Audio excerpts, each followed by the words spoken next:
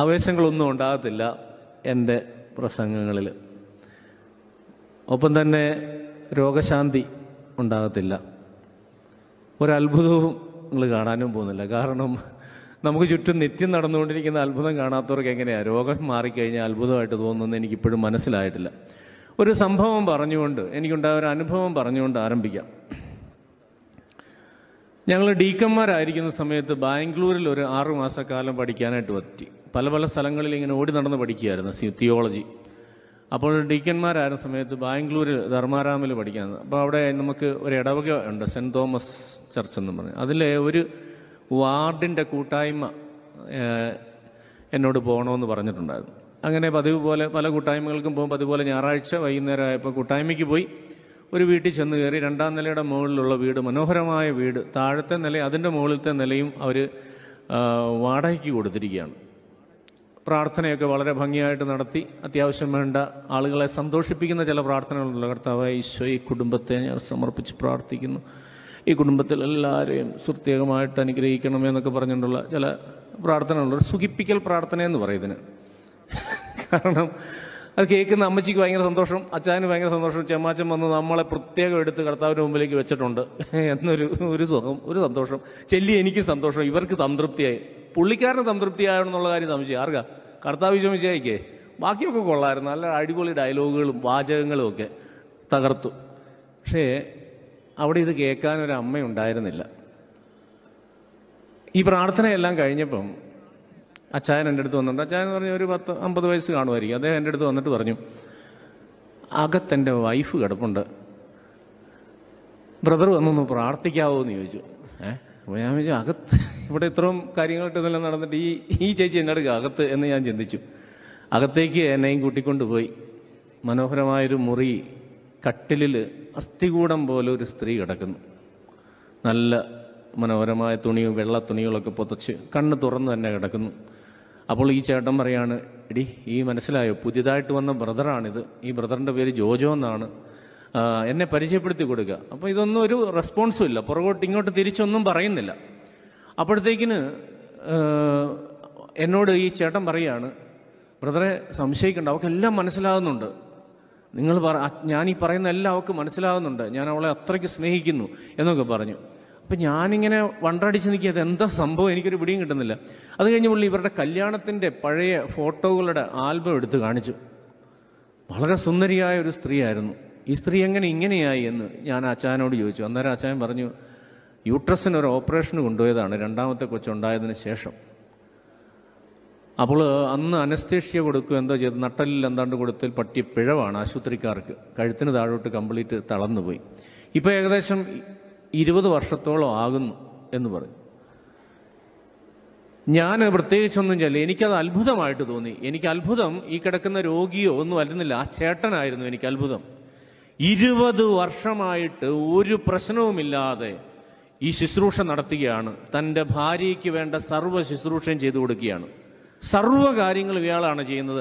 അവിടെ ഒരു ഹോം നേഴ്സിനെ പോലെ ഒരു സ്ത്രീയെ നിർത്തിയിട്ടുണ്ട്. പക്ഷേ സർവ്വതും ഒരു സ്ഥലത്ത് ഈ പുള്ളി പോകത്തില്ല. ഫുൾ ടൈം തൻ്റെ ഭാര്യയുടെ കൂടെയാണ്. അവൾക്ക് വേണ്ട ഒരു പക്ഷേ അത്ര പരിചരണം കിട്ടുന്നതുകൊണ്ടാവണം ആ സ്ത്രീ ഇത്രയും വർഷമായിട്ടും ഇങ്ങനെ ജീവിച്ചുകൊണ്ടിരിക്കുന്നത്. പ്രിയമുള്ളവരെ, ഇതാണ് അത്ഭുതം ഞാൻ മനസ്സിലാക്കുന്നിടത്തോളം. ഈ ശുശ്രൂഷിക്കാൻ നമുക്കുണ്ടാകുന്ന ഒരു മനസ്സുണ്ടല്ലോ, അതാണ് യഥാർത്ഥത്തിൽ അത്ഭുതം എന്ന് പറയേണ്ടത്. ഈ അത്ഭുതം കാണാൻ നമുക്ക് സാധിക്കുന്നില്ല. ഇത് നിങ്ങളുടെയും എൻ്റെയും ഇടയിൽ നടക്കുന്നതാണ് നിരന്തരം. ഒരു കൈത്താങ്ങാകുമ്പോൾ, ഒരു രോഗിയായ ഒരാളുടെ കൂടെ അല്പനേരം പോയി ഇരിക്കുമ്പോൾ ഇതാണ് അത്ഭുതം. അവിടെ കിടന്ന് ഒച്ച വെച്ച് ഇവൻ്റെ രോഗം മാറ്റുന്നതല്ല. അങ്ങനെ രോഗം മാറി എത്ര പേര് സുഖപ്പെട്ടിട്ടുണ്ട്. നമ്മളൊക്കെ ദേവാലയങ്ങളിലേക്ക് ഓടിയെത്തുന്നത് സ്വാർത്ഥ താല്പര്യങ്ങളും ലക്ഷ്യവും വെച്ചാണ്. എനിക്ക് എൻ്റെ കാര്യങ്ങൾ നടക്കണം, എൻ്റെ കുടുംബം പച്ച പിടിക്കണം, എൻ്റെ സാമ്പത്തിക പരാജയങ്ങൾ മുഴുവൻ മാറണം, എനിക്ക് നല്ല ജോലി കിട്ടണം, എൻ്റെ മകനും മകളും ഒക്കെ നല്ല നിലയിലെത്തണം, മകൻ്റെ കല്യാണം പെട്ടെന്ന് നടക്കണം, മകളുടെ കല്യാണം നടക്കണം എന്ന് വെച്ചാൽ പള്ളിയിലേക്ക് വരുന്നത് ചില പഞ്ചായത്ത് ഓഫീസിലേക്കൊക്കെ പോകുന്ന പോലെയാണ്. കുറേ ലിസ്റ്റുകളുമായിട്ട് ഇങ്ങോട്ട് വരികയാണ്. കണ്ണുപൂട്ടി നിന്ന് പ്രാർത്ഥന, കർത്താവേ യേശുവിൻ്റെ രോഗങ്ങൾ മാറ്റണമേ, കർത്താവേ യേശു സാമ്പത്തികമായ പരാജയം നീ അറിയുന്നുണ്ടല്ലോ കർത്താവേ, ഇങ്ങനെ വാതോരാതെ ചെറപറ എന്ന് സംസാരിച്ചിട്ട് തമ്പുരാൻ പറയുന്നത് കേൾക്കാൻ സമയമില്ല. അത് കഴിഞ്ഞ് ഇറങ്ങി അങ്ങ് പോവുക. ഇടയ്ക്ക് തമ്പുരാന് സന്തോഷം ആയിക്കോട്ടെ എന്ന് കരുതി, കർത്താവ് യേശു നന്ദി, യേശു സ്തോത്രം, ഞാൻ പോകട്ടെ, സമയം പോയി. നിങ്ങൾ തന്നെ ചിന്തിച്ചു നോക്ക്, ഇതാണോ നമ്മുടെ പ്രാർത്ഥനാ രീതി? നിങ്ങൾ ചിന്തിച്ചു നോക്കുക. പലപ്പോഴും ഇതാണ് നമ്മൾ നമ്മുടെ സ്വാർത്ഥ താല്പര്യങ്ങൾക്ക് വേണ്ടി. ഇനി വേറൊരു സംഭവം കൂടെ പറയാം. ഞാനൊരു പള്ളിയിൽ ആദ്യമായിട്ട്, ചങ്ങനാശ്ശേരിയിൽ ആദ്യം ഞാൻ ഇടുക്കിയിലായിരുന്നു കൊച്ചച്ഛൻ. അത് കഴിഞ്ഞ് ചങ്ങനാശ്ശേരിയിലുള്ള ഒരു പള്ളിയിൽ കൊച്ചച്ഛനായിട്ട് ചെന്നു. എല്ലാ ദിവസവും പള്ളിയിൽ വരുന്ന ഒരു ചെറുപ്പക്കാരൻ, വളരെ കാണാനൊക്കെ മിടുക്കാൻ, നല്ല ആരോഗ്യമുള്ള, ജോബി എന്നായിരുന്നു അവൻ്റെ പേര്.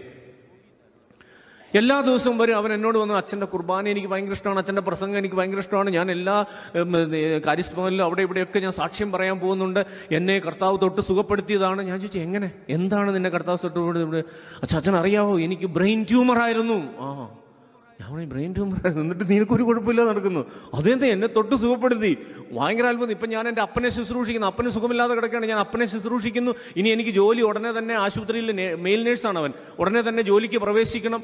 ഞാൻ മരിച്ചു പോകുമെന്നൊക്കെ പറഞ്ഞാണ് ഞാൻ രക്ഷപ്പെട്ടിരിക്കുന്നു. അത്ഭുതകരമായി. അതുകൊണ്ട് ഞാൻ സർവ്വടത്തും പോയി ദൈവത്തെ സ്തുതിച്ച് ഞാൻ സാക്ഷ്യം പറഞ്ഞുകൊണ്ടിരിക്കുകയാണ്.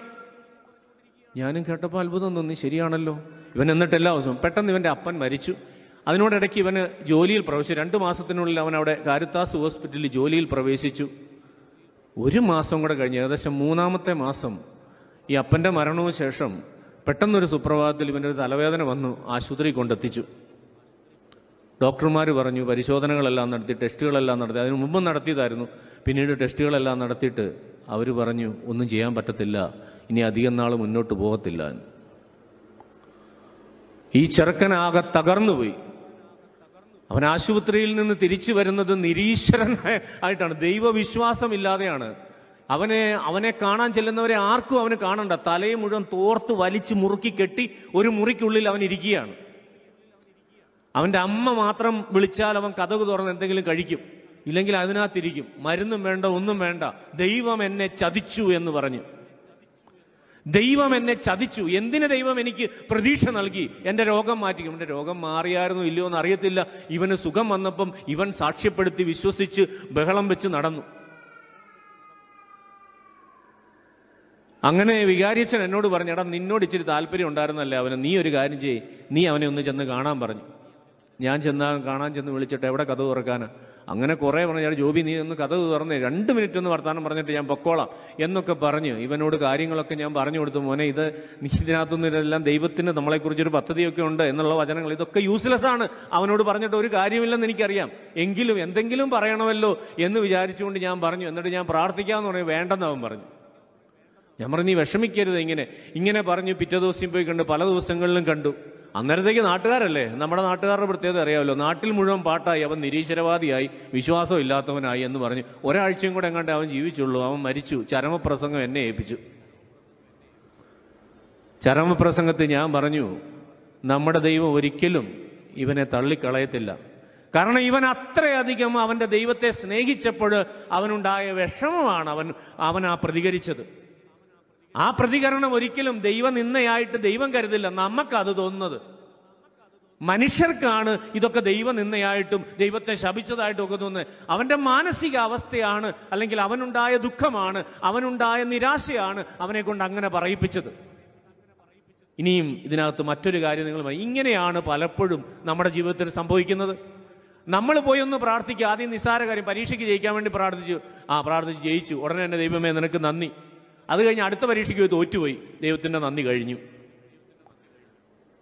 അല്ലെങ്കിൽ മറ്റൊരു കാര്യത്തിന് വേണ്ടി നമ്മൾ പ്രാർത്ഥിച്ചു, കാര്യം നടക്കാൻ വേണ്ടി പ്രാർത്ഥിക്കും. അതിനെല്ലാം നമ്മൾ ന്യായീകരണങ്ങൾ കണ്ടെത്തും. പ്രാർത്ഥിക്കുമ്പോഴത്തേക്കിന് കിട്ടിയില്ലേ, കുഴപ്പമില്ല. ഉടനെ തന്നെ പറയും, കർത്താവ് സാരമില്ല, കർത്താവ് ഇങ്ങനെയാ, സ്നേഹിക്കുന്നവരെ കുറച്ച് നേരം കൂടെ വെയിറ്റ് ചെയ്യാൻ പറയും. ഇങ്ങനെ പറഞ്ഞ് കർത്താവിനെ നമ്മൾ നമ്മുടെ സ്വാർത്ഥ താല്പര്യങ്ങൾക്ക്, നമ്മുടെ ഇഷ്ടത്തിനും തുള്ളുന്ന ഒരു വ്യക്തിയാക്കി മാറ്റുകയാണ്. എൻ്റെ കാര്യം സാധിക്കണം, എൻ്റെ കാര്യങ്ങൾ നടത്തണം, എൻ്റെ കാര്യങ്ങളെല്ലാം ഭംഗിയായി പോകണം. ഇതല്ല കർത്താവ് എന്നിൽ നിന്നും നിങ്ങളിൽ നിന്നും ആഗ്രഹിക്കുന്നത്. അതുകൊണ്ടാണ് ഞാൻ ഇന്നത്തെ ഞായറാഴ്ചത്തെ സുവിശേഷം തന്നെയാണ് ഞാൻ വായിച്ചത്. ബഹളങ്ങളിലും ആരവങ്ങളിലും ഒച്ചപ്പാടുകളിലും ദൈവത്തെ കണ്ടെത്താൻ ശ്രമിക്കുകയാണ്. കർത്താവ് വിശ്വസിക്കുക, താൻ പരസ്യ ജീവിതം നടത്തിയ കാലഘട്ടങ്ങളിൽ ഒരിടത്തും ഇതുപോലുള്ള പ്രവൃത്തി ചെയ്തതായിട്ട് കാണുന്നില്ല. ഒരിക്കലും ധ്യാന കേന്ദ്രത്തിൽ ചെന്ന് അവിടെ ചെന്നപ്പോൾ എനിക്കാണെങ്കിൽ ചെവിക്കല്ല് പൊട്ടുന്ന ശബ്ദം. അപ്പം എന്നോട് പറഞ്ഞ് ധ്യാനിക്കാൻ പോകണം പറഞ്ഞു. ഞാൻ ധ്യാന കേന്ദ്രത്തിൽ പോയിരിക്കുക. സ്പീക്കറിൻ്റെ അടുത്താണ് എനിക്ക് കസേര കിട്ടിയത്. ചെവി അടച്ചു പോകുന്ന ശബ്ദം. ആ സ്പീക്കറിനകത്തുനിന്ന് തീയൊക്കെ വരുന്ന പോലെ എനിക്ക് തോന്നി. എന്തോ വെച്ചുമ്പോഴും ഭയങ്കര, അതാണ് ഭയങ്കര തീം മ്യൂസിക്, പരിശുദ്ധാത്മാവ് ഇറങ്ങി വരുന്നു എന്നൊക്കെ പറഞ്ഞ് ഭയങ്കര ബഹളം. ഒരു പിടിയും കിട്ടുന്നില്ല. ഞാനാണെങ്കിൽ ഇതും കേട്ടോണ്ട് ഇങ്ങനെ ഇരിക്കും. അപ്പോൾ അപ്പുറത്തിരിക്കുന്നവരൊക്കെ തുള്ളും ചാടും നോക്കിയാണ്. ഞാൻ വിചാരിച്ചു ഇതെന്താ പറ്റിയ സംഭവം ഇവിടെ, എന്നെ ഇപ്പം വിഷയം എന്നൊക്കെ അങ്ങോട്ടും ഇങ്ങോട്ടും നോക്കി ഇങ്ങനെ ഇരിക്കുകയാണ്. കുറച്ച് കഴിഞ്ഞിട്ട് ഇതിൻ്റെ മെയിൻ ആള്, ധ്യാനം നടത്തുന്ന മെയിൻ ധ്യാനഗുരു വന്നു, ഭയങ്കര ഭീകരമായ മ്യൂസിക്കോടുകൂടിയൊക്കെ. അന്നേരത്തേക്ക് പറയാൻ തുടങ്ങി, ഇവിടെ ഇരിക്കുന്നവർക്ക് ഇത്ര പേർക്ക് രോഗശാന്തി, ഇത്ര പേർക്ക് ആ രോഗം ഈ രോഗം എല്ലാം മാറിയിരിക്കുന്നു എന്ന് പറഞ്ഞു. എൻ്റെ കൂടെ ഇരുന്ന വേറൊരു ചമ്മാച്ചൻ, അവനും രോഗം മാറിയിരിക്കുന്നു. അവൻ പറയും അവൻ്റെ നടുവേദന മാറിയെന്ന്. ഞാൻ അവന് നടുവേദന ഉള്ളതായിട്ട് എനിക്കറിയാം. അവൻ്റെ കൂടെ 5-6 വർഷമായിട്ട് ഞാൻ സെമിനാറിലുണ്ട്. അവൻ അങ്ങനെ ഒരു നടുവേദന ഉള്ളതായിട്ട് എനിക്ക് പോലും അറിയത്തില്ലായിരുന്നു. എന്നിട്ട് അവൻ പോയി അവിടെ മൈക്കൊക്കെ മേടിച്ച് സാക്ഷ്യം പറഞ്ഞു. അവൻ തിരിച്ചു വന്നപ്പോൾ ഞാൻ അവനോട് ചോദിച്ചു, എടാ ഇതെന്നെ പരിപാടിയാണ്, നിനക്ക് എവിടെയായിരുന്നു നടുവേദന? ഓ ചുമ്മാ എനിക്ക് ആ സ്റ്റേജ് വരെ ഒന്ന് കയറണമെന്ന് വലിയ ആഗ്രഹമായിരുന്നു, വന്നു തുടങ്ങി എൻ്റെ ആഗ്രഹമായിരുന്നു ഞാൻ എന്നോട് പറഞ്ഞ. ഈ ചെറിയ കാര്യങ്ങളുടെ പിന്നാലെ പരക്കം പായിയാണ് നമ്മൾ. എന്നിട്ട് പിറ്റേ ദിവസം ഞാൻ ഈ അച്ഛനോട് ചോദിച്ചു, അച്ഛാ ഇങ്ങനെയുള്ള അത്ഭുതങ്ങളൊക്കെ ഈ ഒച്ചപ്പാടും ബഹളമൊന്നും ഇല്ലാതെ ഒന്ന് നടത്തെ. കർത്താവ് വിശ്വസിച്ച ഇതൊന്നും ഇല്ലാതെയാണല്ലോ. മരിച്ചു പോയ ലാസറിനെ ആ സിമിത്തേരിയുടെ മുന്നിൽ ചെന്നിട്ട് ആ കല്ലൊക്കെ ഒന്നെടുത്ത് മാറ്റടാവേ എന്ന് പറഞ്ഞു. ലാസറെ പുറത്തോട്ട് ഇറങ്ങി വാടാവേ എന്ന് ഉറക്ക പറഞ്ഞെന്നാ പറയുന്നത്. ഇറങ്ങി വന്നു. അവിടെ ആളെ കൂട്ടി ബഹളമൊന്നും വെച്ചായിട്ട് പറയുന്നില്ല. എല്ലാവരും വന്ന് കണ്ണുകൾ അടച്ച് ദൈവത്തെ സ്തുതിച്ച് ഇപ്പം തന്നെ ലാസർ പുറത്തോട്ട് വരും എന്ന് പറഞ്ഞില്ല. പുള്ളി 50,000 വോട്ട്സിൻ്റെ മൈക്ക് സെറ്റ് ഒന്നും കൊണ്ടുവന്ന് വെച്ച് ബഹളം വെച്ചായിട്ട് പറയുന്നില്ല. പിന്നെ എവിടെ നിന്ന് വന്നു ഇങ്ങനെയുള്ള ചിന്താഗതികൾ? നിങ്ങൾ തന്നെ ആലോചിച്ചോ. ഇതൊരു തരത്തിലുള്ള സൈക്കോളജിക്കൽ സാറ്റിസ്ഫാക്ഷൻ അല്ലെങ്കിൽ ശാരീരികമായ സുഖം തേടുകയാണ് ഇത് ചെയ്യുന്നത്. നിങ്ങളെല്ലാവരും തന്നെ പുലിമുരുകൻ സിനിമ കണ്ടായിരിക്കുമല്ലോ അല്ലേ? പുലിമുരുകൻ സിനിമ കാണാത്ത വല്ലവരുണ്ട്? അമ്മച്ചിമാരൊക്കെ കണ്ടില്ലേ? നമ്മുടെ മോഹൻലാലിൻ്റെ പടം സിനിമ കണ്ടില്ലേ? എൻ്റെ പൊന്നെ, അത് കാണാത്തവരൊക്കെ ഒന്ന് കൈവക്കിക്ക്. കണ്ടോ? എന്നാൽ സീരിയലിൽ TV വരുമ്പോൾ കാണണം കേട്ടോ, നിർബന്ധമായിട്ടും കണ്ടോ, അത്യാവശ്യമായിട്ടോ ദോഷപ്രതി കിട്ടുന്ന. അപ്പോൾ ആ സിനിമയ്ക്കകത്തുണ്ടല്ലോ ഈ മോഹൻലാൽ വന്ന് ഇടിക്കുമ്പോഴത്തേക്കിന് ഈ മ്യൂസിക് ഇല്ലാതെ ഒന്ന് കണ്ടു നോക്കണം. ഞാൻ കഴിഞ്ഞ ദിവസം ചുമ്മാ TV അത് മ്യൂട്ട് ചെയ്ത് വെച്ചിരിക്കുകയായിരുന്നു. അപ്പോഴാണ് മോഹൻലാൽ ഓടി വരുന്നു, പുലിയുമായിട്ട് മറിയുന്നു, ചാടി മറിയുന്നു, മറ്റവനെ സൂചി കൊണ്ട് കുത്തുന്നു. ഒരു മ്യൂസിക്കും ഇല്ല. എനിക്കൊന്നും തോന്നിയില്ല അത് കണ്ടപ്പോൾ. പക്ഷെ മ്യൂസിക്കോടുകൂടി കണ്ടപ്പോൾ ഭയങ്കര സ്പെഷ്യൽ എഫക്റ്റ്. ഒരിടി ഇങ്ങനെ ഇടിക്കുന്നതായിട്ട് കാണിക്കുമ്പോൾ തന്നെ ഭയങ്കര വലിയ ഗുണ്ട് പൊട്ടുന്ന ശബ്ദമാണ് കേൾക്കുന്നത്. അപ്പം നമ്മുടെ വിചാരം എന്തോ വലിയ സംഭവം നടക്കുകയാണെന്നാണ്. ഇതാണ് ഈ സൗണ്ടിൻ്റെ പ്രത്യേകത. ഇതുകൊണ്ടാണ് പലപ്പോഴും നമ്മളിൽ പലരും നമ്മൾ അറിയാതെ ഈ സൗണ്ടിൻ്റെ ബഹളത്തിലും ഒച്ചപ്പാടിലും ചാടി മറിയുന്നതിലും കൈയടിക്കുന്നതിലുമൊക്കെ എന്തൊക്കെയോ സുഖം എനിക്ക് ലഭിച്ചു എന്ന് നമ്മളങ്ങ് വിശ്വസിക്കുക. ഒരിക്കൽ ഈ ധ്യാന കേന്ദ്രത്തിൽ വീണ്ടും ഭയങ്കര സ്തുതിപ്പ് നടത്താൻ എന്നോട് പറഞ്ഞു. ഞാൻ ഹല്ലേലൂയ, യേശുവേ നന്ദി, യേശുവേ സ്തോത്രം എന്ന് പറഞ്ഞ് ഭയങ്കര കൈവീശി സ്തുതിച്ചു. അങ്ങനെ വിയർത്ത് 1/2 മണിക്കൂർ 3/4 മണിക്കൂറോളം സ്തുതിപ്പായിരുന്നു. സ്തുതിച്ചെല്ലാം കഴിഞ്ഞ് കഴിഞ്ഞിട്ട് എല്ലാവരോടും ഇരിക്കാൻ പറഞ്ഞു. കുളിര് കോരിയവരൊക്കെ കൈവെക്കാൻ പറഞ്ഞു. കുളിര് കോരിയപ്പോൾ എനിക്കും കുളിര് കോരി, ഞാനും കൈവെക്കി. അപ്പോൾ പറഞ്ഞു പരിശുദ്ധാത്മാവ് വന്നാന്ന് പറഞ്ഞു. അപ്പോൾ എനിക്കൊരു സംശയം തോന്നി, ഈ മാമോദീസായില്ല നമുക്ക് ആദ്യമായിട്ട് നമ്മളിലേക്ക് പരിശുദ്ധാത്മാവിൻ്റെ നിറം ഉണ്ടാകുന്നത്. അപ്പോൾ വന്നത് പരിശുദ്ധാത്മാവല്ല, ഇപ്പോഴാണ് പരിശുദ്ധാത്മാവ്. അവിടെ വരെ എവിടെ പോയി? അതായത് വന്ന പുള്ളി ഇറങ്ങിപ്പോയോ? നിങ്ങൾ എന്നാ പാപം ചെയ്താലും എന്തൊക്കെ ചെയ്താലും പരിശുദ്ധാത്മാവ് നിന്നിൽ വസിക്കുന്നുണ്ടെങ്കിൽ അവൻ അവിടെ ഉണ്ടാവും. അവൻ സജീവമാകത്തില്ല. അവന് നമ്മളിൽ ശരിയായ രീതി പ്രവർത്തിക്കണമെന്ന് നിർബന്ധമില്ല. നിന്റെ ഉള്ളിൽ അവൻ ഉണ്ടാവും. പരിശുദ്ധാത്മാവിൻ്റെ ആലയമാണ് നാം ഓരോരുത്തരും എന്ന് പറയുന്നതിൻ്റെ കാരണം അതാണ്. അപ്പം ഞാൻ പറഞ്ഞു, ഇത് കഴിഞ്ഞപ്പോഴത്തേന് ഞാൻ ഈ അച്ഛനോട് എന്ന് പറഞ്ഞു, വലിയ പ്രമുഖനായ ധ്യാനഗുരു, ആ ധ്യാനഗുരുനോട് എന്ന് പറഞ്ഞ്, എൻ്റെ പൊന്നച്ഛ ഈ അനുഭവം എനിക്ക് ബാസ്കറ്റ് ബോൾ കളിച്ച് കഴിഞ്ഞപ്പോഴും ഉണ്ടായിട്ടുണ്ടെന്ന് പറഞ്ഞു. കാരണം നല്ലപോലെ ബാസ്കറ്റ് ബോളൊക്കെ കളിച്ച് കഴിയുമ്പോഴത്തേന് നമ്മുടെ ദേഹമെല്ലാം ഒന്ന് കുളിരും. വിയർത്ത് കുളിച്ചിട്ട് എവിടെയെങ്കിലും ഇരുന്ന് കഴിയുമ്പോൾ നമ്മുടെ ദേഹത്തോടെ ഒരു കുളിരും ഒരു തരിപ്പും ഒക്കെ നമുക്ക് തോന്നും. അത് പരിശുദ്ധാത്മാവാണോ? അപ്പം ഇങ്ങനെ ദുർവ്യാഖ്യാനങ്ങൾ നടത്തി നമ്മൾ വഞ്ചിക്കരുത് ആളുകളെ, അല്ലെങ്കിൽ നമ്മൾ പരസ്പരം സ്വയം വഞ്ചിതരുമാകരുത്. നമ്മൾ ദൈവസന്നിധിയിലേക്ക് വരുന്നത് ദൈവവചനം ശ്രവിക്കാനാണ്. അവൻ്റെ വചനം ശ്രവിക്കുക മാത്രമല്ല, അതനുസരിച്ച് ജീവിക്കുന്നവനാണ് സ്വർഗരാജ്യത്തിന് അവകാശിയായി എന്നാണ് സുവിശേഷത്തിലൂടെ ഇന്ന് നമ്മളിപ്പോൾ വായിച്ചു കേട്ടത്. അങ്ങനെയാണ്. കർത്താവേ കർത്താവേ എന്നും പറഞ്ഞുകൊണ്ട് നീ കർത്താവേ കർത്താവേ എന്നും പറഞ്ഞ് നിലവിളിക്കുക. നിന്നെ ഭിക്ഷക്കാരനാക്കാനല്ല അവൻ കുരിശിൽ മരിച്ചത്. അവൻ ഉത്ഥിതനായത് നീ ഒരു ഭിക്ഷക്കാരനെ പോലെ തമ്പുരാന്റെ മുന്നിൽ അയ്യോ എനിക്ക് അത് തായോ, അതില്ലേ ഇതില്ലേ, എൻ്റെ ആ സാമ്പത്തിക നഷ്ടമാണ്, ആ പ്രശ്നമാണ്, ഈ പ്രശ്നമാണ്, പുറംവേദനയാണ്, നടുവേദനയാണ്, കാലുവേദനയാണ്, ഇതൊന്നും ഇല്ലാത്ത ആരാ ഉള്ളത്? ജനിച്ചു വീഴുന്ന കൊച്ചിന് തൊട്ട് എന്തെങ്കിലുമൊക്കെ അസുഖങ്ങളുണ്ട്. അതിങ്ങനെ പയ്യെ കൂടിയും കുറഞ്ഞുമൊക്കെ ഇരിക്കും. മാറിയെന്ന് നമുക്കൊരു തോന്നലുണ്ടാവും. തൊട്ട് സുഖപ്പെടുത്തിയെന്ന് നമ്മൾ ഇനി അതിൻ്റെ ഒക്കെ പോട്ടെ. എന്തിനാണ് ഈ സൗഖ്യം? തമ്പുരാൻ നിന്നോട് പറയുന്നു, നിന്റെ വേദനകളും ദുഃഖങ്ങളും ദുരിതങ്ങളും ഒക്കെ നീ തമ്പുരാനോട് ചേർത്ത് വെക്കേ, അവൻ്റെ കുരിശിനോട് ചേർത്ത് വെക്കേ. നീ കുരിശെടുത്ത് തന്നെ അനുഗമിക്കാൻ പറയുന്നതിൻ്റെ അർത്ഥം അതാണ്. കുരിശ് ചുമക്കാൻ നമുക്ക് പറ്റത്തില്ല. എളുപ്പമാർഗങ്ങൾ തേടുകയാണ് സൗഖ്യം കിട്ടാനായിട്ട്. ചികിത്സിക്കേണ്ട സമയത്ത് ചികിത്സിക്കത്തില്ല. തമ്പുരാനോട് പറഞ്ഞു അവിടെ പോയി കർത്താവേ എന്നെ രക്ഷിക്കണമേ എന്ന് പറഞ്ഞു നടക്കും. അവിടെയല്ല നമ്മൾ ശരിക്കുള്ള യഥാർത്ഥത്തിലുള്ള സൗഖ്യമെന്ന് പറയുന്നത്. നിന്റെ രോഗങ്ങളുടെ നടുവിൽ നിനക്ക് പരാതി കൂടാതെ സഹിക്കാൻ സാധിക്കുന്നുണ്ടോ? വേദനകളുടെ നടുവിൽ നിനക്ക് കുറ്റം പറയാതെ, മറ്റുള്ളവരെ ശപിക്കാതെ, സ്വയം ശപിക്കാതെ അത് സഹിക്കാൻ സന്തോഷത്തോടെ, പുഞ്ചിരിയോടെ നിനക്ക് സഹിക്കാൻ സാധിക്കുന്നുണ്ടോ? അതാണ് അത്ഭുതം. അതാണ് യഥാർത്ഥ അത്ഭുതം. പഴയ അമ്മച്ചിമാരൊക്കെ ഈ ഭാഗത്തൊക്കെ വന്ന് താമസിച്ചവർ എന്തുമാത്രം കഷ്ടപ്പാടുകളിലൂടെ, എന്തുമാത്രം രോഗങ്ങളെയും എന്തെല്ലാം ഭീകരജീവികളെയും ഒക്കെ നേരിട്ടാ അവർ മുന്നോട്ട് വന്നത്. അതാണെന്നും അവരുടെ വിശ്വാസം. അവരുടെ ശക്തി കർത്താവായിരുന്നു. അവർ ബഹളങ്ങൾ വെച്ച്, ആരവങ്ങൾ വെച്ച്, ഒച്ച വെച്ചല്ല അവർ ദൈവത്തെ അനുഭവിച്ചറിഞ്ഞത്.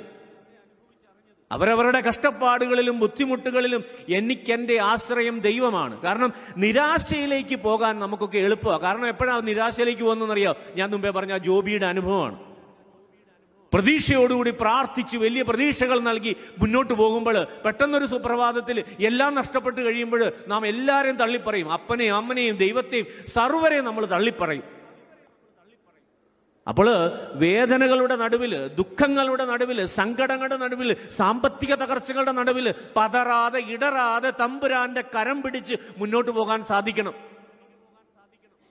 ഈ പ്രാർത്ഥന എന്ന് പറയുന്ന വാക്ക് പോലും, ആ വാക്കിന്റെ അർത്ഥം പോലും സുറിയാനി പറയുമ്പോഴത്തേനും പ്രാർത്ഥന എന്ന് പറഞ്ഞാൽ തന്നെ നിങ്ങൾക്കറിയോ, പ്രാർത്ഥന എന്ന് പറഞ്ഞാൽ ഈ പൂർണ്ണമായിട്ട് ആശ്രയിച്ച് നിൽക്കുക എന്നർത്ഥം. വിടാതെ ആശ്രയിച്ച് നിൽക്കുക എന്ന് വെച്ചാൽ, നമ്മുടെ ഈ ഒരു 2-3 വയസ്സുള്ള കുഞ്ഞുങ്ങൾ ഈ അമ്മമാരുടെ സാരിത്തുമ്പേലോ പാവാടത്തുമ്പേലോ പിടിച്ച് നടക്കുന്ന കണ്ടിട്ടുണ്ടോ?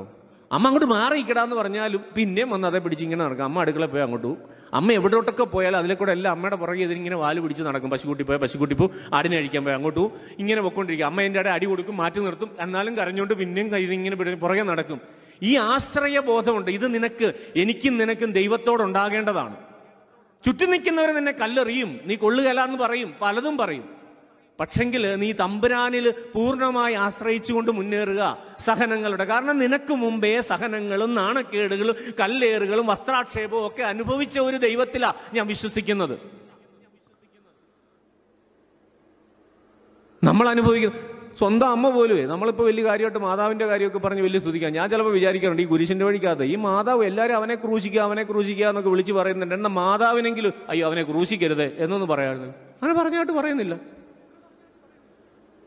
മാതാവ് പോലും ഈ ചെറുക്കന് വേണ്ടി ഒന്നും പറയുന്നില്ല. ഒരാളോട്, തൊട്ടടുത്തിരിക്കുന്ന ഒരാളോട് അയ്യോ എന്റെ കൊച്ചാണെ അവനെ ഒന്നും ചെയ്യരുതേ എന്ന് പറയുന്നില്ല. കാരണം അവൾക്കറിയാമായിരുന്നു പദ്ധതി എന്താണെന്ന്. നമുക്ക് പദ്ധതി എന്താണെന്ന് അറിയത്തില്ല. കാരണം ഞാൻ ഒരിക്കലും എന്നെക്കുറിച്ചുള്ള ദൈവമേ നിന്റെ പദ്ധതി എന്താണെന്ന് മനസ്സിലാക്കാനായിട്ട് ശ്രമിക്കാറില്ല. എനിക്കൊരു വേദന ഉണ്ടാകുമ്പോൾ, അല്ലെങ്കിൽ എനിക്കൊരു രോഗം ഉണ്ടാകുമ്പോൾ, എനിക്കൊരു പരാജയം ഉണ്ടാകുമ്പോൾ, എനിക്കൊരു നാണക്കേട് ഉണ്ടാകുമ്പോൾ, ദൈവമേ എവിടെയെങ്കിലും ശാന്തമായിട്ടിരുന്ന് ദൈവമേ ഈശോയെ നിന്റെ പദ്ധതി എന്താണെന്ന് എന്ന് വെളിപ്പെടുത്തിത്താ. ഒന്ന് ശാന്തമായിട്ടിരിക്കെ, എന്നിട്ട് ദൈവത്തെ ഒന്ന് കേൾക്കാൻ ശ്രമിക്കുക. എവിടെ കേൾക്കാനാ? പരാതികളൊന്ന് പറഞ്ഞു തീർത്തിട്ട് വേണ്ടേ കേൾക്കാനായിട്ട്? കുഞ്ഞിലേ മുതൽ നമ്മൾ പ്രാർത്ഥിക്കാൻ പഠിക്കുന്നത് ഇങ്ങനെ എന്തൊക്കെയോ കുറെ അപേക്ഷകൾ സമർപ്പിക്കാനാണ് നമ്മളെ പഠിപ്പിക്കുന്നത്. അപേക്ഷകളല്ല പ്രാർത്ഥന. നീ ദൈവത്തോട് ചേർന്നിരുന്ന് അവനെയും കൂടെ ഒന്ന് ശ്രമിക്കുക. അപേക്ഷകൾ വേണം, വേണ്ടാന്നല്ല. പക്ഷെങ്കിൽ ഈ അപേക്ഷകൾ മാത്രമായി പോവുകയാണ് നമ്മുടെ ജീവിതം പലപ്പോഴും. കാര്യസാധ്യത്തിന് വേണ്ടി, ദൈവത്തെ പ്രീതിപ്പെടുത്താൻ വേണ്ടി എനിക്ക് ഇങ്ങനെയൊക്കെ ഞാൻ ചെയ്ത് പ്രീതിപ്പെടുത്തി കഴിഞ്ഞാൽ എനിക്കിട്ട് പരീക്ഷയ്ക്ക് 50 മെഴുകുതിരി കൊണ്ട് അവിടുത്തെ കത്തിച്ചാൽ മതി, ഉടനെ തന്നെ നമ്മൾ പരീക്ഷയ്ക്ക് ചെയ്യും. എന്നാൽ പിന്നെ പഠിക്കണ്ടല്ലോ. എന്തൊരു എളുപ്പമുള്ള കാര്യമാണ്. ഈ കഷ്ടപ്പെട്ട ആളുകളല്ലേ ഈ പഠിക്കുന്നതൊക്കെ, അവരൊക്കെ വെറും മണ്ടന്മാരല്ലേ. അതിനല്ല പ്രാർത്ഥിക്കേണ്ടത്. കർത്താവെ പഠിച്ചതൊക്കെ ടെൻഷൻ കയറി മറന്നു പോകാനായിട്ട് ഇടവരുത്തരുത് എന്ന് പ്രാർത്ഥിച്ചാൽ മതി എന്നേ. എന്നിട്ട് ദൈവത്തിന് നന്ദി പറ. എന്നിട്ട് ദൈവത്തെക്കുറിച്ച് ദൈവമേ നിനക്കെന്നെ എൻ്റെ പദ്ധതി. ഇനിയിപ്പോൾ അഥവാ തോറ്റുപോയാലും നമ്മുടെ കുഞ്ഞുങ്ങൾ ടെൻഷൻ അടിക്കണം. ഇപ്പോൾ 9-10 ക്ലാസ്സുകാരല്ല, 10-11-12 ക്ലാസ്സുകാരുടെയൊക്കെ പരീക്ഷ തുടങ്ങാൻ പോവുക. അപ്പോൾ അതിന് ടെൻഷൻ അടിക്കേണ്ട കാര്യമൊന്നുമില്ല. ഇനിയിപ്പോൾ തോറ്റുപോയാലും ഒരു പ്രശ്നമില്ല എന്നുള്ള ബോധ്യം ഉണ്ടാകണം. കാരണം ദൈവത്തിനൊരു പദ്ധതി ഉണ്ട് എന്നുള്ള ഉറച്ച ബോധ്യം ഉള്ളിടത്ത് എവിടെയാണ് നമുക്ക് പരാജയം ഉണ്ടാകുന്നത്? ഈ പരാജയം ലോകത്തിന്റെ ദൃഷ്ടിയിലാണ് പരാജയം. ദൈവസന്നിധി ഇതൊന്നും പരാജയമാകത്തില്ല. അതുകൊണ്ടാണ് തമ്പുരാൻ പറഞ്ഞത് നീ പാറപ്പുറത്ത് ഭവനം പണിയുക. ഇന്നത് സുവിശേഷം. ഈ പാറപ്പുറത്താ ഭവനം പണിയുണ്ട്, വചനം കേട്ട് മനസ്സിലാക്കിയിട്ട്. അപ്പൊ നീ പതറത്തില്ല. ഈ പാറ മിശിഹാ തമ്പുരാന്. അവനിലാണ് എൻ്റെ ഭവനം പണിയേണ്ടത്. അവനിലാണ് ഞാൻ എന്നെ പടുത്തുയർത്തേണ്ടത്. അവനിലൂടെയാണ് ഞാൻ സഞ്ചരിക്കേണ്ടത്. അതുകൊണ്ട് ഈശോ പറയും, ഞാൻ വഴിയും സത്യവും ജീവനുമാകുന്നു. നീ സഞ്ചരിക്കേണ്ട വഴി അവനാണ്. നീ സഞ്ചരിക്കുക അവനിലൂടെ. നീ പോകുന്ന വഴികളിലെല്ലാം അവനിലൂടെയാണ് നിന്റെ യാത്ര. അത്രയധികം അഭേദ്യമായൊരു ബന്ധം ഉണ്ടാണ്. ഈ ബന്ധമില്ലാത്തതുകൊണ്ടാണ് എങ്ങോ ദൂരെ ഇരിക്കുന്ന ആരോളോട്, അയ്യോ കർത്താവേ രക്ഷിക്കണേ, എനിക്കൊന്നുമില്ലേ, എന്നെ ഇപ്പൊ പിടിച്ച് രക്ഷിക്കണേ, കാത്തോളണേ, എനിക്ക് ആരുമില്ലേ എന്നൊക്കെ പറഞ്ഞുകൊണ്ട് നിലവിളിക്കുന്നത്. നിന്റെ കൂടെയുണ്ട്. കഴിഞ്ഞ ദിവസം എനിക്കൊന്ന് എൻ്റെ ചേട്ടൻ എന്നോട് പറഞ്ഞെന്ന് തോന്നുന്നു, നാവിൽ മിശിഹ കർത്താവിനെ സ്വീകരിച്ച നമുക്ക് കിട്ടുന്ന അനുഭവത്തെക്കാളേറെ ഭയങ്കര അനുഭവമാണെന്ന് പറയുന്നത് നമ്മുടെ ആളുകൾക്ക് ദിവ്യകാരുണ്യം എഴുന്നള്ളിച്ച് വെച്ച് അതേ നോക്കിയിരിക്കുമ്പോൾ. ഞാനിതൊക്കെ പറയുമ്പോൾ ചിലപ്പോൾ നിങ്ങൾക്ക് വിലക്ക് എന്നോട് ദേഷ്യം തോന്നും. നിങ്ങൾ തന്നെ ചിന്തിച്ച് നോക്കി, നമ്മൾ എവിടെ നിന്ന് എങ്ങോട്ടാ പോകുന്നത്? നാവിൽ സ്വീകരിച്ച നീയാണ് ജീവനുള്ള സക്രാരി, നീയാണ് ജീവനുള്ള അരുളിക്ക. ഇത് മനസ്സിലാക്കാതെ ഇത് വന്ന് ഇപ്പൊ കുർബാന സ്വീകരിച്ചുള്ളൂ, എന്നിട്ട് പിന്നെ അതേ നോക്കി, ഓ എൻ്റെ കർത്താവേ എന്തൊരു അതിന്റെ പുറകിൽ ലൈറ്റൊക്കെ പിടിപ്പിക്കുന്നുണ്ട്. ഇപ്പം പണ്ട് അങ്ങനെയൊന്നും ഇല്ലായിരുന്നു. ഇപ്പൊ പുതിയ സ്പെഷ്യൽ ഇഫക്റ്റ് ഒക്കെ വന്നിട്ടുണ്ട്, പുറകിൽ ഒരു ലൈറ്റൊക്കെ വെച്ചിട്ടുണ്ട്. ഇവിടെ അങ്ങനെയാണോന്ന് എനിക്ക് അറിയത്തില്ല കേട്ടോ, കണ്ടിട്ട് പറയാം. അത് സ്വയം പ്രകാശിക്കുന്ന തീക്കട്ടയാണ് മിശിഹായുടെ ശരീരവും. അതിന്റെ പുറകിൽ നിന്ന് നമ്മൾ ലൈറ്റ് അടിച്ചു കൊടുക്കരുത്. അതാ ഞാൻ പറഞ്ഞത്, നമ്മൾ എവിടെ നിന്ന് നമ്മുടെ വിശ്വാസത്തിൽ എവിടെ ബാഹ്യപ്രകടനങ്ങൾ മാത്രമായി മാറിയിരിക്കുന്നു നമ്മുടെ വിശ്വാസം.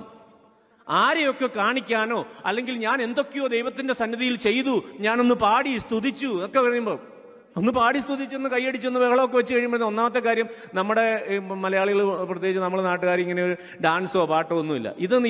ഈ പരിപാടി ഇപ്പം നമ്മളിപ്പോൾ ഈ പാട്ടൊക്കെ പാടി കൈയടിച്ച് സ്തുതിക്കുന്ന ഈ പരിപാടി നോർത്ത് ഇന്ത്യയിലൊന്നും വിജയിക്കത്തില്ല. എൻ്റെ കാരണം എന്താണെന്നറിയോ? അവർക്ക് ഓരോ ഫംഗ്ഷനും ഡാൻസ് ഉണ്ട്. ഒരാളുടെ കല്യാണമാണ് ഡാൻസ്, കൊച്ചു ജനിച്ച ഡാൻസ്, പിന്നെ ദീപാവലി വന്ന ഡാൻസ്, പിന്നെ ഇങ്ങനെ നവരാത്രി വന്ന ഡാൻസ്. അങ്ങനെ ഡാൻസ് ഇല്ലാത്തൊരു പരിപാടിയില്ല. ഇനി ട്രൈബൽസിന്റെ ഇടയിൽ, ആദിവാസികളുടെ ഇടയിൽ അവർ ഇതിനേക്കാളും രസമാണ്. എല്ലാ ദിവസവും വൈകിട്ടേരം അവർക്ക് ഡാൻസാണ്. അപ്പൊ നമ്മുടെ അമ്മച്ചിമാർക്ക് അച്ചായമാർക്ക് ഇതിനുള്ള ചാൻസ് ഇല്ല. പിന്നെ ആകെപ്പാടെ കിട്ടുന്ന ഒരു ചാൻസ് ആണ് പള്ളിയിലോ അല്ലെങ്കിൽ ഏതെങ്കിലും ധ്യാന കേന്ദ്രത്തിൽ പോയി തുള്ളിച്ചാടുക. അപ്പൊ തുള്ളിച്ചാടി കഴിയുമ്പോഴത്തേക്കിനും ഒരു സുഖം, ഒരാത്മനിർവൃതി. അപ്പൊ ഇച്ചിരിയേറെ ഇരിക്കുമ്പോഴത്തേന് തോന്നും, ആ നമ്മുടെ പുറം വേദന മാറിയിരിക്കുന്നു. ഒരു മാസം കഴിയുമ്പോൾ പിന്നെയും പുറം വേദന, പക്ഷെ മിണ്ടാൻ പറ്റത്തില്ല, കാരണം സാക്ഷ്യം പറഞ്ഞു പോയില്ലേ. എന്നിട്ട് പിന്നെ നമ്മൾ തന്നെ എൻ്റെ വിശ്വാസത്തിൽ അവിടെ കുറവുണ്ടായിരുന്നു, അതുകൊണ്ട് അത് പൂർണ്ണമായിട്ട് മറഞ്ഞത് എന്ന് സ്വയം ന്യായീകരിക്കുക. എന്തിനാണ് ഇങ്ങനെയുള്ള ന്യായീകരണങ്ങൾ? പിന്നെ നിനക്ക് പുറം വേദനയുണ്ടോ? നീ ഒന്ന് ശാന്തമായിക്കേ, നീ സ്വസ്ഥമായിട്ട് ആയിക്കേ, നീ വേണ്ട വിശ്രമം നിന്റെ ശരീരത്തിന് കൊടുത്തേ, അത് മാറിക്കോളും. അതിലൂടെ ഓരോ രോഗങ്ങൾ വരുമ്പോഴും നിന്നോട് ദൈവം എന്തൊക്കെയോ പറയാൻ ശ്രമിക്കുന്നുണ്ട്. അത് കേൾക്കാൻ നിനക്ക് സമയമില്ല. രോഗങ്ങളെക്കുറിച്ച് പരാതിപ്പെടാനാണ് നിനക്ക് സമയം. എന്തുകൊണ്ട് ദൈവമേ ഞാൻ 9 ദിവസം നവേന ചൊല്ലിയല്ലോ, എന്നിട്ട് എൻ്റെ ഇത് മാറാഞ്ഞത്? എന്നാൽ ഞാൻ എല്ലാ ദിവസവും ദൈവമേ ദേവാലയത്തിൽ വന്ന് നിന്നെ സ്വീകരിച്ചല്ലോ, നീയാണല്ലോ യഥാർത്ഥ ഔഷധവും വൈദ്യനും. വിശുദ്ധ കുർബാന അതാണ്, യഥാർത്ഥ വൈദ്യനും ഔഷധവും വിശുദ്ധ കുർബാനയാണ്. എന്നിട്ട് അത് സ്വീകരിച്ചിട്ട് എനിക്ക് മാറിയില്ലല്ലോ എന്ന് ചിന്തിക്കത്തില്ല. ഞാൻ 9 ദിവസം നവേനം ചൊല്ലി 150 മെഴുകുതിരിയും കത്തിച്ച് എൻ്റെ പുറം വേദന മാറിയില്ലല്ലോ എന്ന് പരാതിപ്പെടുന്നവരാ നമ്മൾ. വിശ്വാസത്തിൽ എവിടെ നിൽക്കുന്നു? ഒരു വലിയ പള്ളിയിൽ ഭയങ്കര തിരുനാൾ നടക്കുകയാണ്. ആ പള്ളി മാതാവിന്റെ പേരിലുള്ളതാണ്, പക്ഷെ സെബസ്ത്യാനോസ് പുണ്യാളാണ് കാശ് വരുന്നത്. മാർക്കറ്റ് ചെയ്യാണ് സെബസ്ത്യാനോസ് പുണ്യാളം വേണം. ഈ പെരുന്നാളും ആഘോഷങ്ങളും എല്ലാം കഴിഞ്ഞപ്പോഴത്തേനും അവിടെ ഭയങ്കര അക്രമ പരിപാടികളായിരുന്നു. ഞാനും ഉണ്ടായിരുന്നു. കാരണം നമുക്കിത് ചെയ്യാതിരിക്കാൻ പറ്റത്തില്ലല്ലോ. ഇത് ചെയ്തില്ലെങ്കിൽ ആളുകൾ ചിലപ്പോൾ അച്ഛൻ നിരീശ്വരവാദിയാണോ എന്ന് ചോദിക്കും, അച്ഛന് ദൈവത്തിലൊന്നും വിശ്വാസമില്ലെന്ന് ചോദിക്കും. വിശുദ്ധരാരാണ് എന്നുള്ള ഇത് കഴിഞ്ഞപ്പോൾ, ഈ തിരുനാൾ കഴിഞ്ഞപ്പോൾ എന്നോട് ഒരു അപ്പാപ്പം വന്നിട്ട് കുടുംബ കൂട്ടായ്മ ചെന്ന് നിൽക്കുകയാണ്. കുടുംബ കൂട്ടായ്മയുണ്ട് അവിടെ വാർഡ് അനുസരിച്ച്. അതൊന്നും കുടുംബ കൂട്ടായ്മ ഈ അച്ഛൻ എന്നോട് ചോദിക്കുക, എൻ്റെ അച്ഛൻ നിങ്ങളൊക്കെ എന്ത് പരിപാടിയായി കാണിക്കുന്നത്? ഞാൻ അവിടെ നാണച്ചു പോയി, ഇതെന്നെ ഈ അച്ഛൻ ഈ പറയുന്നതെന്ന്. ആ അച്ഛൻ ഇത്തിരി വിവരം ഉണ്ടായിരുന്നെന്ന് എനിക്ക് മനസ്സിലായി. ആ അച്ഛൻ എന്നോട് പറയുക, നിങ്ങൾ എന്തുവാ കാണിക്കുന്നത്? ഈ പള്ളി മാതാവിന്റെ പേരിലുള്ളത്, നിങ്ങൾ വലിയ ആഘോഷമായിട്ട് കാപ്പയും അതും ഇതൊക്കെ ഇട്ട് സെബസ്ത്യാനോസിന്റെ പുണ്യാളുടെ രൂപം എടുത്തുകൊണ്ട് അച്ഛന്മാരെല്ലാവരും കൂടെ പോകുന്നു. മാതാവിന്റെ രൂപം ഒരു വരിക്കച്ചക്ക എടുത്ത് തോളത്ത് വെച്ചോണ്ട് വരുന്ന ഒരു ചേട്ടൻ. മാതാവിനാണോ സെബസ്ത്യാനോസ് പുണ്യാളിനാണോ പ്രാധാന്യം എന്ന് ആ പുള്ളി എന്നോട് ചോദിച്ചു. നമ്മുടെ വിശുദ്ധരിൽ ഒന്നാമത് നിൽക്കുന്ന ആൾ പരിശുദ്ധ അമ്മയല്ലേ അച്ഛാ? പിന്നെന്താണ് നിങ്ങൾ ഇങ്ങനെ കാണിക്കുന്നത്? നമ്മുടെയൊക്കെ പ്രത്യേകത എന്നാണ്, നമ്മൾ മനുഷ്യര് പഞ്ചേന്ദ്രിയങ്ങൾ, അല്ലെങ്കിൽ നമുക്ക് കാണണം, കേൾക്കണം, സ്പർശിക്കണം, ഇങ്ങനെ ഈ ഭൗതികമായ അനുഭവ തലത്തിലാണ്. എന്നാൽ മരിച്ചവർക്കുള്ള ഒപ്പീസിന്റെ അവസാനം പറയുന്നുണ്ട്, കണ്ണ് കണ്ടിട്ടില്ലാത്തതും കാത് കേട്ടിട്ടില്ലാത്തതും മനുഷ്യ ഹൃദയം ആസ്വദിച്ചിട്ടില്ലാത്തതുമായ നിത്യസൗഭാഗ്യത്തെക്കുറിച്ചും ദൈവത്തെക്കുറിച്ചുമാണ് പറയുന്നത്. മോശ ദൈവത്തിന്റെ പ്രകാശം ദർശിച്ചു, അല്ലെങ്കിൽ മോശ ദൈവത്തെ കണ്ടു എന്ന് ഒക്കെ പറയുന്നു. എന്നിട്ട് മോശ പുറത്ത് താഴേക്ക് ഇറങ്ങി വന്നപ്പോഴല്ലോ മോശയുടെ മുഖത്തേക്ക് നോക്കാൻ പറ്റത്തില്ലായിരുന്നു എന്നാണ് പറയുന്നത്. മോശയുടെ മുഖം ഒരു തുണി കൊണ്ട് മറച്ചു എന്നാണ് പറയുന്നത്. വിശുദ്ധ ഗ്രന്ഥത്തിന് അങ്ങനെ പറയുന്നത്. നമ്മളുടെ പ്രിയപ്പെട്ടവർ മരിക്കുമ്പോൾ മരിച്ചു കഴിഞ്ഞ് അവിടക്കിന് കൊണ്ട് ശോശപ്പ് കൊണ്ട് മുഖം മൂടാറുണ്ട്. ശോശപ്പുണ്ട്. നമ്മളൊരു വെള്ളത്തൂവാലയം കണ്ട പെട്ടി മേടിക്കുമ്പോൾ അതിൻ്റെ കൂടെ തന്നെ ഒരു പാക്കറ്റ് വെള്ളത്തുണിയും കിട്ടും. അതൊക്കെ ഇട്ടാ ശരിക്കും പറഞ്ഞാൽ ശോശപ്പ് കൊണ്ടാണ് മുഖം മൂടേണ്ടത്. എന്തിനാണ്? ഇതേ സംഭവമാണ്. കാരണം ഒരുവൻ മരിക്കുമ്പോൾ അവൻ ദൈവത്തെ മുഖാമുഖം ദർശിക്കുകയാണ്. ദൈവത്തെ മുഖാമുഖം ദർശിച്ചവന്റെ മുഖം കാണാൻ നമുക്ക് ഭയമാണ്, അല്ലെങ്കിൽ ബഹുമാനമാണ്. അപ്പൊ അതുകൊണ്ടാണ് എൻ്റെ അപ്പനാകാം, വല്യപ്പനാകാം, അമ്മയാകാം, സഹോദരനാകാം, സഹോദരിയാകാം, ആരാണേലും മരണ നിമിഷത്തിൽ അവൻ ദൈവത്തെ മുഖാമുഖം കാണുകയാണ്. ആ ദൈവത്തെ ദർശിച്ച മുഖത്തെ നമ്മൾ സ്ലീവാ പതിപ്പിച്ച ശോശപ്പ കൊണ്ട് മൂടുകയാണ്. ശോശപ്പയാണ് ഈശോയുടെ ഖബറിടത്തിൽ ഈശോയെ അടക്കാനായിട്ട് ഉപയോഗിച്ച കച്ച. അതിന്റെ പ്രതീകമാണ് ഈ ശോശപ്പ. അതാണ് നമ്മൾ വിശുദ്ധ കുർബാനയിൽ ഈശോയുടെ തിരുശരീരവും രക്തമൊക്കെ ഒരുക്കി വെച്ചിട്ട് വൈദികൻ അതെടുത്ത് മൂടിയിട്ട് വരുന്നത്. ശോശപ്പ കൊണ്ട് പൊതിഞ്ഞ് ഇറങ്ങി വരികയാണ്. ഇതേ കാര്യമാണ് നമ്മൾ ഒരാൾ മരിച്ചു കഴിയുമ്പോഴും ചെയ്യുന്നത്. അവിടെ നമ്മുടെ ഇവിടെയാണ് മരിച്ചടക്കിൻ്റെ കാര്യം പറയണ്ട, അതൊക്കെ പറയാൻ പോയാൽ നീണ്ടുപോകും. അത് നമുക്ക് പിന്നെ പറയാം. ഇല്ല, ശോശപ്പയൊക്കെ ഇട്ട് മൂടിക്കഴിഞ്ഞിട്ട് ഇങ്ങോട്ട് മാറിയിട്ട് അതെല്ലാം എടുത്ത് മാറ്റിയിട്ട് പിന്നെ ഭയങ്കര ഉമ്മയാണ്. എന്നാൽ ജീവിച്ചിരുന്നപ്പോൾ രണ്ടുമ്മ ആ കവളത്തിൽ നെറ്റിക്കൊക്കെ കൊടുത്തിരുന്നെങ്കിൽ ആ ചാൻ 5-6 വർഷം കൂടെ ജീവിച്ചാണ്. അന്നേരം അയ്യേ ഇച്ചീച്ചി അതൊന്നും ചെയ്യാൻ പാടില്ല. മരിച്ചു കഴിയുമ്പോൾ എന്നെ 10 പേര് കാണാനുണ്ട്, ക്യാമറയൊക്കെ ഉണ്ട്, ചുംബിക്കാമല്ലോ. പിന്നെ നോക്കും ചിലർ. ഒരു അവിടേക്ക് വന്നപ്പോൾ ആ ചേച്ചി ഉമ്മ വെച്ചിട്ട് നോക്കി ഫോട്ടോ എടുത്തോന്ന്. ശരിക്കും നടന്നാ, ഞാൻ വെറുതെ തമാശ പറഞ്ഞ. ഒന്ന് നോക്കി ക്യാമറാമാനെ, ഫോട്ടോ കൃത്യമായിട്ട് കിട്ടിയോ അല്ലെ ഒന്നുകൂടെ മുന്താം അതിനുവേണ്ടി. ഇതാണ് എവിടെ നിന്ന് എവിടേക്ക് പോകുന്നു, എങ്ങനെ വളർന്നൊരു സഭയാണിത്. വിശ്വാസതീഷ്ണയാൽ സഭാപിതാക്കന്മാര് നല്ല പ്രബോധനങ്ങൾ കൊടുത്ത്, പഠനങ്ങൾ കൊടുത്ത് വിശ്വാസത്തിൽ വളർത്തിക്കൊണ്ടുവന്ന ഒരു സഭ ഇന്ന് വലിയ അന്ധവിശ്വാസങ്ങളിലേക്ക് പോയി എന്നുള്ളതാണ് ഏറ്റവും കഷ്ടം. അതിനെല്ലാവരും കൂട്ടും, വൈദികരുൾപ്പെടെ സകലരും അതിന് കൂട്ടുനിൽക്കുക. കാരണം എന്നാണെന്നറിയോ? ജനങ്ങൾ തള്ളിക്കേറുന്നിടത്താണ് ഏതാണ്ടെല്ലാം നടക്കുന്നത് നമ്മുടെ വിചാരം. കുറെ രക്ഷകരായിട്ടുള്ള കുറെ ധ്യാനഗുരുക്കന്മാരുണ്ട്, അവരുടെ അടുക്കലേക്ക് ആളുകൾ നീങ്ങിക്കൂടും. അവരിപ്പോൾ ഏതാണ്ട് ഒരു ഓൾമോസ്റ്റ് ലൈക്ക് സെലിബ്രിറ്റീസ് ആണ്. ഓരോ സ്ഥലങ്ങളിൽ അവർ വരുമ്പോഴത്തേനും വരുന്നതിന് 6 മാസം മുമ്പേ ഫ്ലെക്സുകളെല്ലാം അടിച്ച് റോഡിൽ വെച്ച് കഴിഞ്ഞു. ഇതാ ധ്യാനം നയിക്കുന്നു ഈ മഹാനായ വ്യക്തി. ഇടവക ധ്യാനം എന്നാ പറയുന്നത്. എന്നാൽ നാട്ടിൽ മുഴുവൻ കൊണ്ട് ഫ്ലെക്സ് വെക്കുക. ഇടവക്കാരുടെ സ്ഥലത്ത് മാത്രം വെച്ചാൽ പോലെ ഫൊറോനായിലും രൂപതയിലും ഉള്ള സർവ്വ പള്ളികളിലും കൊണ്ട് ഫ്ലെക്സ് വെക്കുന്നതാണ്. എല്ലാ വലിയ വലിയ ധ്യാനഗുരുക്കന്മാരെ ഇപ്പോൾ വിളിക്കത്തുള്ളൂ. സാധാരണ ചൊക്കട അച്ഛന്മാരെ ഒന്നും വിളിച്ചിട്ട് ഒരു കാര്യമില്ല. എന്നെപ്പോലുള്ളവന്മാരെ അല്ലെങ്കിൽ അതായത് സാധാരണ ഇവിടെയുള്ള അച്ഛനെയൊക്കെ വിളിച്ചിട്ട് ഒരു കാര്യമില്ല. ഒരു അത്ഭുതം നടക്കത്തില്ലെന്നേ. മറ്റവർ അവിടെ നട്ടപ്പാടിയിൽ നിന്നും കാഞ്ഞിരപ്പള്ളിയിൽ നിന്നും പിന്നെ ഇപ്പം തിരുവനന്തപുരത്തു നിന്ന് ഒരാൾ ഇറങ്ങിയിട്ടുണ്ട്. ഇവരൊക്കെ വന്നാലേ സംഗതികളൊക്കെ നടക്കത്തുള്ളൂ. ഈ അവസ്ഥയിലായി സഭ വളരുക എന്നാ പറയുന്നത്.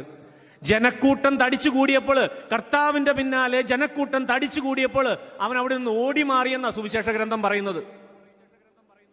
അത് കഴിഞ്ഞ് പിന്നെ അവൻ തിരിഞ്ഞു നിന്നിട്ട് അവരോട് പറയുന്ന ഒരു കാര്യമാണ്, നിങ്ങൾ അപ്പം ഭക്ഷിച്ച് തൃപ്തരായതുകൊണ്ടാണ് നിങ്ങൾ എന്നെ അനുഗമിക്കുന്നത്. അല്ലാണ്ട് നിങ്ങൾ എന്നോട് സ്നേഹം ഉണ്ടായിട്ടോ എന്നിലൂടെ ദൈവത്തെ, പിതാവായ ദൈവത്തെ മനസ്സിലാക്കിയിട്ടോ അല്ല നിങ്ങൾ എന്നെ അനുഗമിക്കുന്നത്. ഇത് തന്നെയാണ് നമുക്കും തുടർന്നുകൊണ്ടിരിക്കുന്നത്. നമ്മൾ ദൈവത്തെ മനസ്സിലാക്കാനോ സ്നേഹിക്കാനോ അറിയാനോ ഉള്ള ഒരു ശ്രമം നമ്മുടെ ഭാഗത്തു നിന്നില്ല. നമുക്ക് കൂട്ടങ്ങളും ആരവങ്ങളും മതി. ധ്യാനം നടത്താൻ വരുന്ന അച്ഛൻ ആദ്യം നോക്കുന്നത് മൊത്തം എത്ര പേര് വന്നിട്ടുണ്ട്. 5000 പേരെ വന്നിട്ടുള്ളൂ. ഞാനൊരു 10,000-നെയാണ് പ്രതീക്ഷിച്ചത്. അപ്പോൾ ഈ പ്രാവശ്യത്തെ തോത്രക്കാഴ്ച കുറയും.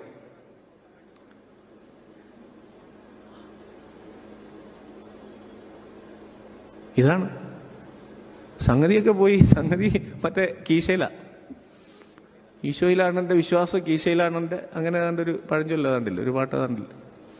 ഇങ്ങനത്തെ പരിപാടിയിലേക്ക് പോയിക്കൊണ്ടിരിക്കുക. ഇനിയിപ്പോൾ ഇത് ഞാൻ വിളിച്ചു പറഞ്ഞു കഴിയുമ്പോൾ ഇനിയിപ്പോൾ നാളെ എന്താകും തന്നെ എന്തെങ്കിലുമൊക്കെ ആകട്ടെ. ഏതായാലും നമ്മൾ തമ്പുരാന് വേണ്ടി ഇറങ്ങി പുറപ്പെട്ട ഇഷ്ടംപോലെ കല്ലേറുകൾ കൊള്ളുന്നുണ്ട്. പക്ഷെ സത്യം പറയാതിരിക്കാൻ പറ്റത്തില്ലാത്തതുകൊണ്ട് എൻ്റെ പ്രിയമുള്ളവരെ പറയുന്നത്, നമ്മളും നിങ്ങളും ഒന്നും വഞ്ചിതരാകരുത്. ഈശോ മിശിഹ ഇമാതിരി ഒരു പരിപാടിയും ചെയ്തതായിട്ട് സുവിശേഷ ഗ്രന്ഥത്തിൽ കാണുന്നില്ല. ഈശോ ഏതെങ്കിലും ഒരു അന്ധനെ സുഖപ്പെടുത്താൻ കണ്ണുകൾ തുറക്കട്ടെ എന്ന് പറഞ്ഞായിട്ട് കാണുന്നില്ല. പിന്നെ ഇവൻ എവിടെ നിന്ന് കിട്ടി ഈ ഐഡിയ? പൗലോസ്ലിയ പറയുന്നു, നീ ഭാഷാവരത്തിൽ സ്തുതിക്കുന്നെങ്കിൽ നീ ഒറ്റയ്ക്ക് പോയിരുന്നു സ്തുതിച്ചോ. നിനക്ക് ഭാഷാവരത്തിൽ കിടന്ന് വേളം വെക്കണം, നീ അകത്തെങ്ങാനും കയറുന്നു. അല്ലെ കൂടെ ഒരുത്തനെ വിളിച്ചു നിർത്ത. നീ ഈ ഭാഷാവരത്തിൽ പറയുന്ന വ്യാഖ്യാനിക്കാൻ വിവരമുള്ളവനെ, നീ പറയുന്ന ഭാഷാവരം മനസ്സിലാക്കി അത് വ്യാഖ്യാനിച്ച് ദൈവജനത്തിന് കൊടുക്കാൻ കഴിവുള്ള ഒരുത്തനെ നീ പിടിച്ചു നിർത്ത്. ഇല്ലെങ്കിൽ നാട്ടുകാർ കണ്ടിട്ട് പറയും ഇവന്മാർക്ക് ഭ്രാന്താന്ന് പറയും. അല്ലെങ്കിൽ നിങ്ങൾ വീഞ്ഞു കുടിച്ച് ഉന്മത്തരായിട്ട് വായി വരുന്ന വിളിച്ച് പറയുന്നതെന്ന് പറയും. ഈശോ ഇങ്ങനെ ചെയ്തതായിട്ട് കാണുന്നില്ല. അവിടെയാണ് പ്രശ്നം. ബാലികയെ ഉയർപ്പിച്ചു. ഈശോ ഇങ്ങനെ പറഞ്ഞായിട്ട് കാണുന്നില്ല. ഈശോ തൻ്റെ ഭാഷ തലീത്താക്കും എന്നാ പറഞ്ഞു. ബാലിക എഴുന്നേക്കൂ. പിന്നെ എവിടെ നിന്നാണ് ഇങ്ങനെയുള്ള ഇനിയും ഇതിനെല്ലാം തലവെച്ച് കൊടുക്കാൻ നമ്മുടെ ദൈവജനവും? ആളുകളും ആരവങ്ങളും ബഹളങ്ങളും ഒക്കെയായി ഞാനൊരു സെലിബ്രിറ്റിയെ പോലെ വരുന്നു. പലപ്പോഴും നിങ്ങൾ ശ്രദ്ധിച്ചു, ഞാൻ പല ധ്യാന കേന്ദ്രങ്ങളിലും പോയിരുന്ന് വളരെ സങ്കടത്തോടെ പങ്കെടുത്തിട്ട് എനിക്ക് തോന്നിയ ഒരു കാര്യമുണ്ട്. വലിയ ഭയങ്കര മ്യൂസിക്, ടീം മ്യൂസിക് ഒക്കെ ഇട്ട് ഭയങ്കര മ്യൂസിക് ഒക്കെ ഇട്ടാണ് ഈ ധ്യാനഗുരു ഇങ്ങോട്ട് പ്രവേശിക്കുന്നത്. മോഹൻലാലും മമ്മൂട്ടിയൊക്കെ വലിയ ആക്ഷൻ മൂവിക്കകത്തേക്ക് എൻട്രി നടത്തുന്ന പോലെ. കർത്താവ് ശംശയ എവിടെയാണ്? ഏത് കീബോർഡ് വെച്ചാണ് ഈ പുള്ളി കർത്താവ് ഉയർത്തപ്പോൾ ആരാ മ്യൂസിക് ഇട്ട് കൊടുത്തായിരുന്നു? ജനിച്ചപ്പോൾ ശരിയാ മാലാഖമാര് ചില പാട്ടൊക്കെ പാടിയതായിട്ട് പറയുന്നുണ്ട് കേട്ടോ. അത്യുന്നതങ്ങൾ അത് നമ്മുടെ കുർബാനയുടെ ആദ്യത്തെ നമ്മൾ പാടുന്നുണ്ട്, അത്യുന്നതങ്ങൾ ദൈവത്തിന്. കാരണം ഞാൻ കേട്ടിട്ടുള്ളതിൽ ഞാൻ അറിഞ്ഞിട്ടുള്ളത് മനുഷ്യരാൽ എഴുതപ്പെടാത്ത, മനുഷ്യരാൽ കമ്പോസ് ചെയ്യപ്പെടാത്ത ഒരു ഗാനം ഉണ്ടെങ്കിൽ അതിതാ. ഏതാ? അത്യുന്നതങ്ങളെ ദൈവത്തിന് സ്തുതി. അത് സ്വർഗത്തിൽ നിന്ന് ദൈവപുത്രൻ ഇങ്ങോട്ട് പോന്നപ്പോഴത്തേക്കിന് ഭൂമിയിലും അവൻ ആ കുഞ്ഞിന്, ശിശുവിന് ഒരു സ്വർഗീയ അന്തരീക്ഷം തീർക്കാൻ വേണ്ടി അവർ പാടിയതാ. അല്ലാണ്ട് ബഹളം വെച്ച് കൊച്ചിന്റെ ഉറക്കം കളയാൻ വേണ്ടിയല്ല. അവരവരെ കുഞ്ഞിനെ ശാന്തമായിട്ട് അവിടെ കിടക്കാൻ വേണ്ടി പാടിയ പാട്ടാ. ആ സ്വർഗീയ അന്തരീക്ഷം ഭൂമിയിലും ആ കൊച്ചിന് തീർക്കാൻ വേണ്ടി. അതുകൊണ്ടാണ് ഭൂമിയിൽ സന്മനസ്സുള്ളവർക്ക്, നല്ല മനസ്സുള്ളവർക്ക് സമാധാനം എന്ന് പറഞ്ഞതിന്റെ കാരണം. നമ്മളൊന്ന് ഓർക്കുക പ്രിയമുള്ളവരെ, ഓരോന്നും ചിന്തിക്കാൻ വേണ്ടി ഞാൻ പറഞ്ഞേ ഉള്ളൂ. നിങ്ങൾ ഓരോരുത്തർ ചെയ്യുന്നത് ശരിയെന്നോ തെറ്റെന്നോ പറയാൻ ഞാൻ ആളല്ല. പക്ഷെങ്കിൽ മിശിഹ ഇങ്ങനെയൊന്നും ചെയ്തിട്ടില്ല, മിശിഹ ഇങ്ങനെ പഠിപ്പിച്ചിട്ടുമില്ല. നമ്മുടെ രക്ഷകനും നാഥനുമായ കർത്താവ് യേശു മിശിഹ ഇങ്ങനെയുള്ള കാര്യങ്ങളൊന്നും പറഞ്ഞു. നിങ്ങൾ ഇനി ഒരു കാര്യം കൂടെ മനസ്സിലാക്കണം.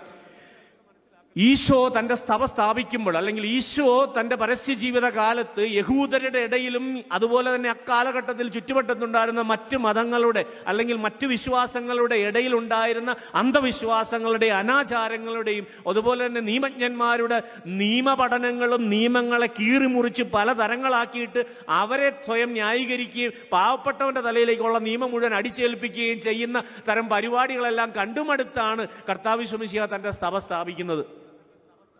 ഇതെല്ലാം എടുത്ത് മാറ്റിക്കൊണ്ടാണ് കർത്താവ് യേശു മിശിഹ സഭ സ്ഥാപിക്കുക. എന്നാൽ ഇന്ന് ഈ പറയുന്ന സർവ്വ അനാചാരങ്ങളും അന്ധവിശ്വാസങ്ങളും നമ്മുടെ ദേവാലയങ്ങളിൽ കയറിയിരിക്കുന്നു.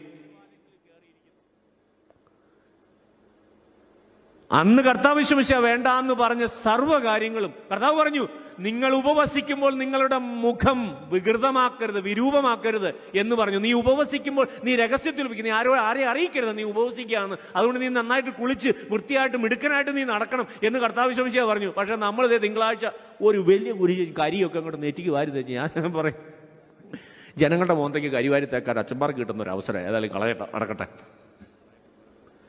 കരിവാരി തേക്കുക. നീ ഉപവസിക്കുമ്പോൾ ആരും അറിയരുതെന്നേ, നീ ഉപവസിക്കുക. നീ നിന്റെ തമ്പുരാനുമായിട്ടുള്ള ബന്ധം അത്. ഞാനും എൻ്റെ ദൈവവുമായിട്ടുള്ള ബന്ധം. നാട്ടുകാരെ കാണിക്കാനല്ല ഞാൻ ഉപവസിക്കുന്നത്, വീട്ടുകാരെ കാണിക്കാനല്ല ഞാൻ ഉപവസിക്കുന്നത്. ഞാനും എൻ്റെ ദൈവവുമായിട്ടുള്ള അഭേദ്യമായ ബന്ധത്തിനാണ്.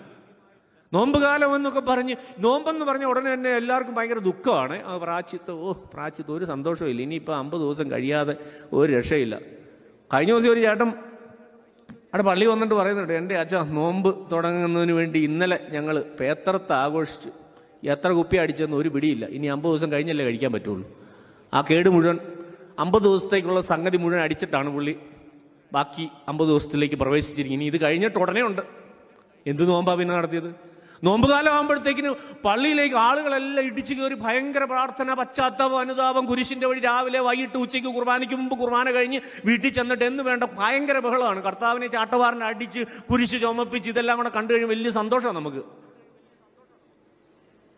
കുരിശിന്റെ വഴി ഇങ്ങനെ ഓരോ പരിപാടികൾ ഇങ്ങനെ തുടരെ നോമ്പുകാലമാകുമ്പോൾ നടത്തും. അപ്പൊ നമുക്ക് തോന്നും, എന്തു പള്ളി ഉണർന്നിരിക്കുന്നു, വിശ്വാസികൾ ഉണർന്നിരിക്കുന്നു. അച്ഛന്മാർക്ക് വലിയ സന്തോഷം. നേർച്ചപ്പെട്ടിയിൽ ആവശ്യത്തിന് പൈസയും വീഴുന്നുണ്ട്, പള്ളിയുടെ കടമൊക്കെ വീട്ടാൻ പറ്റുമായിരിക്കും. ഇല്ലെങ്കിൽ അടുത്ത പ്രാവശ്യം ഒന്നുകൂടെ സ്ട്രെസ് ചെയ്തേക്കാം. കുരിശിന്റെ വഴിക്കും ഞങ്ങൾ പാത്രം വെക്കുന്നതായിരിക്കും, വേണ്ട പോലെ ഒന്ന് കരുതി ഇട്ടേക്കണം, വേണേ അന്ന് അനൗൺസും ചെയ്തേക്കും.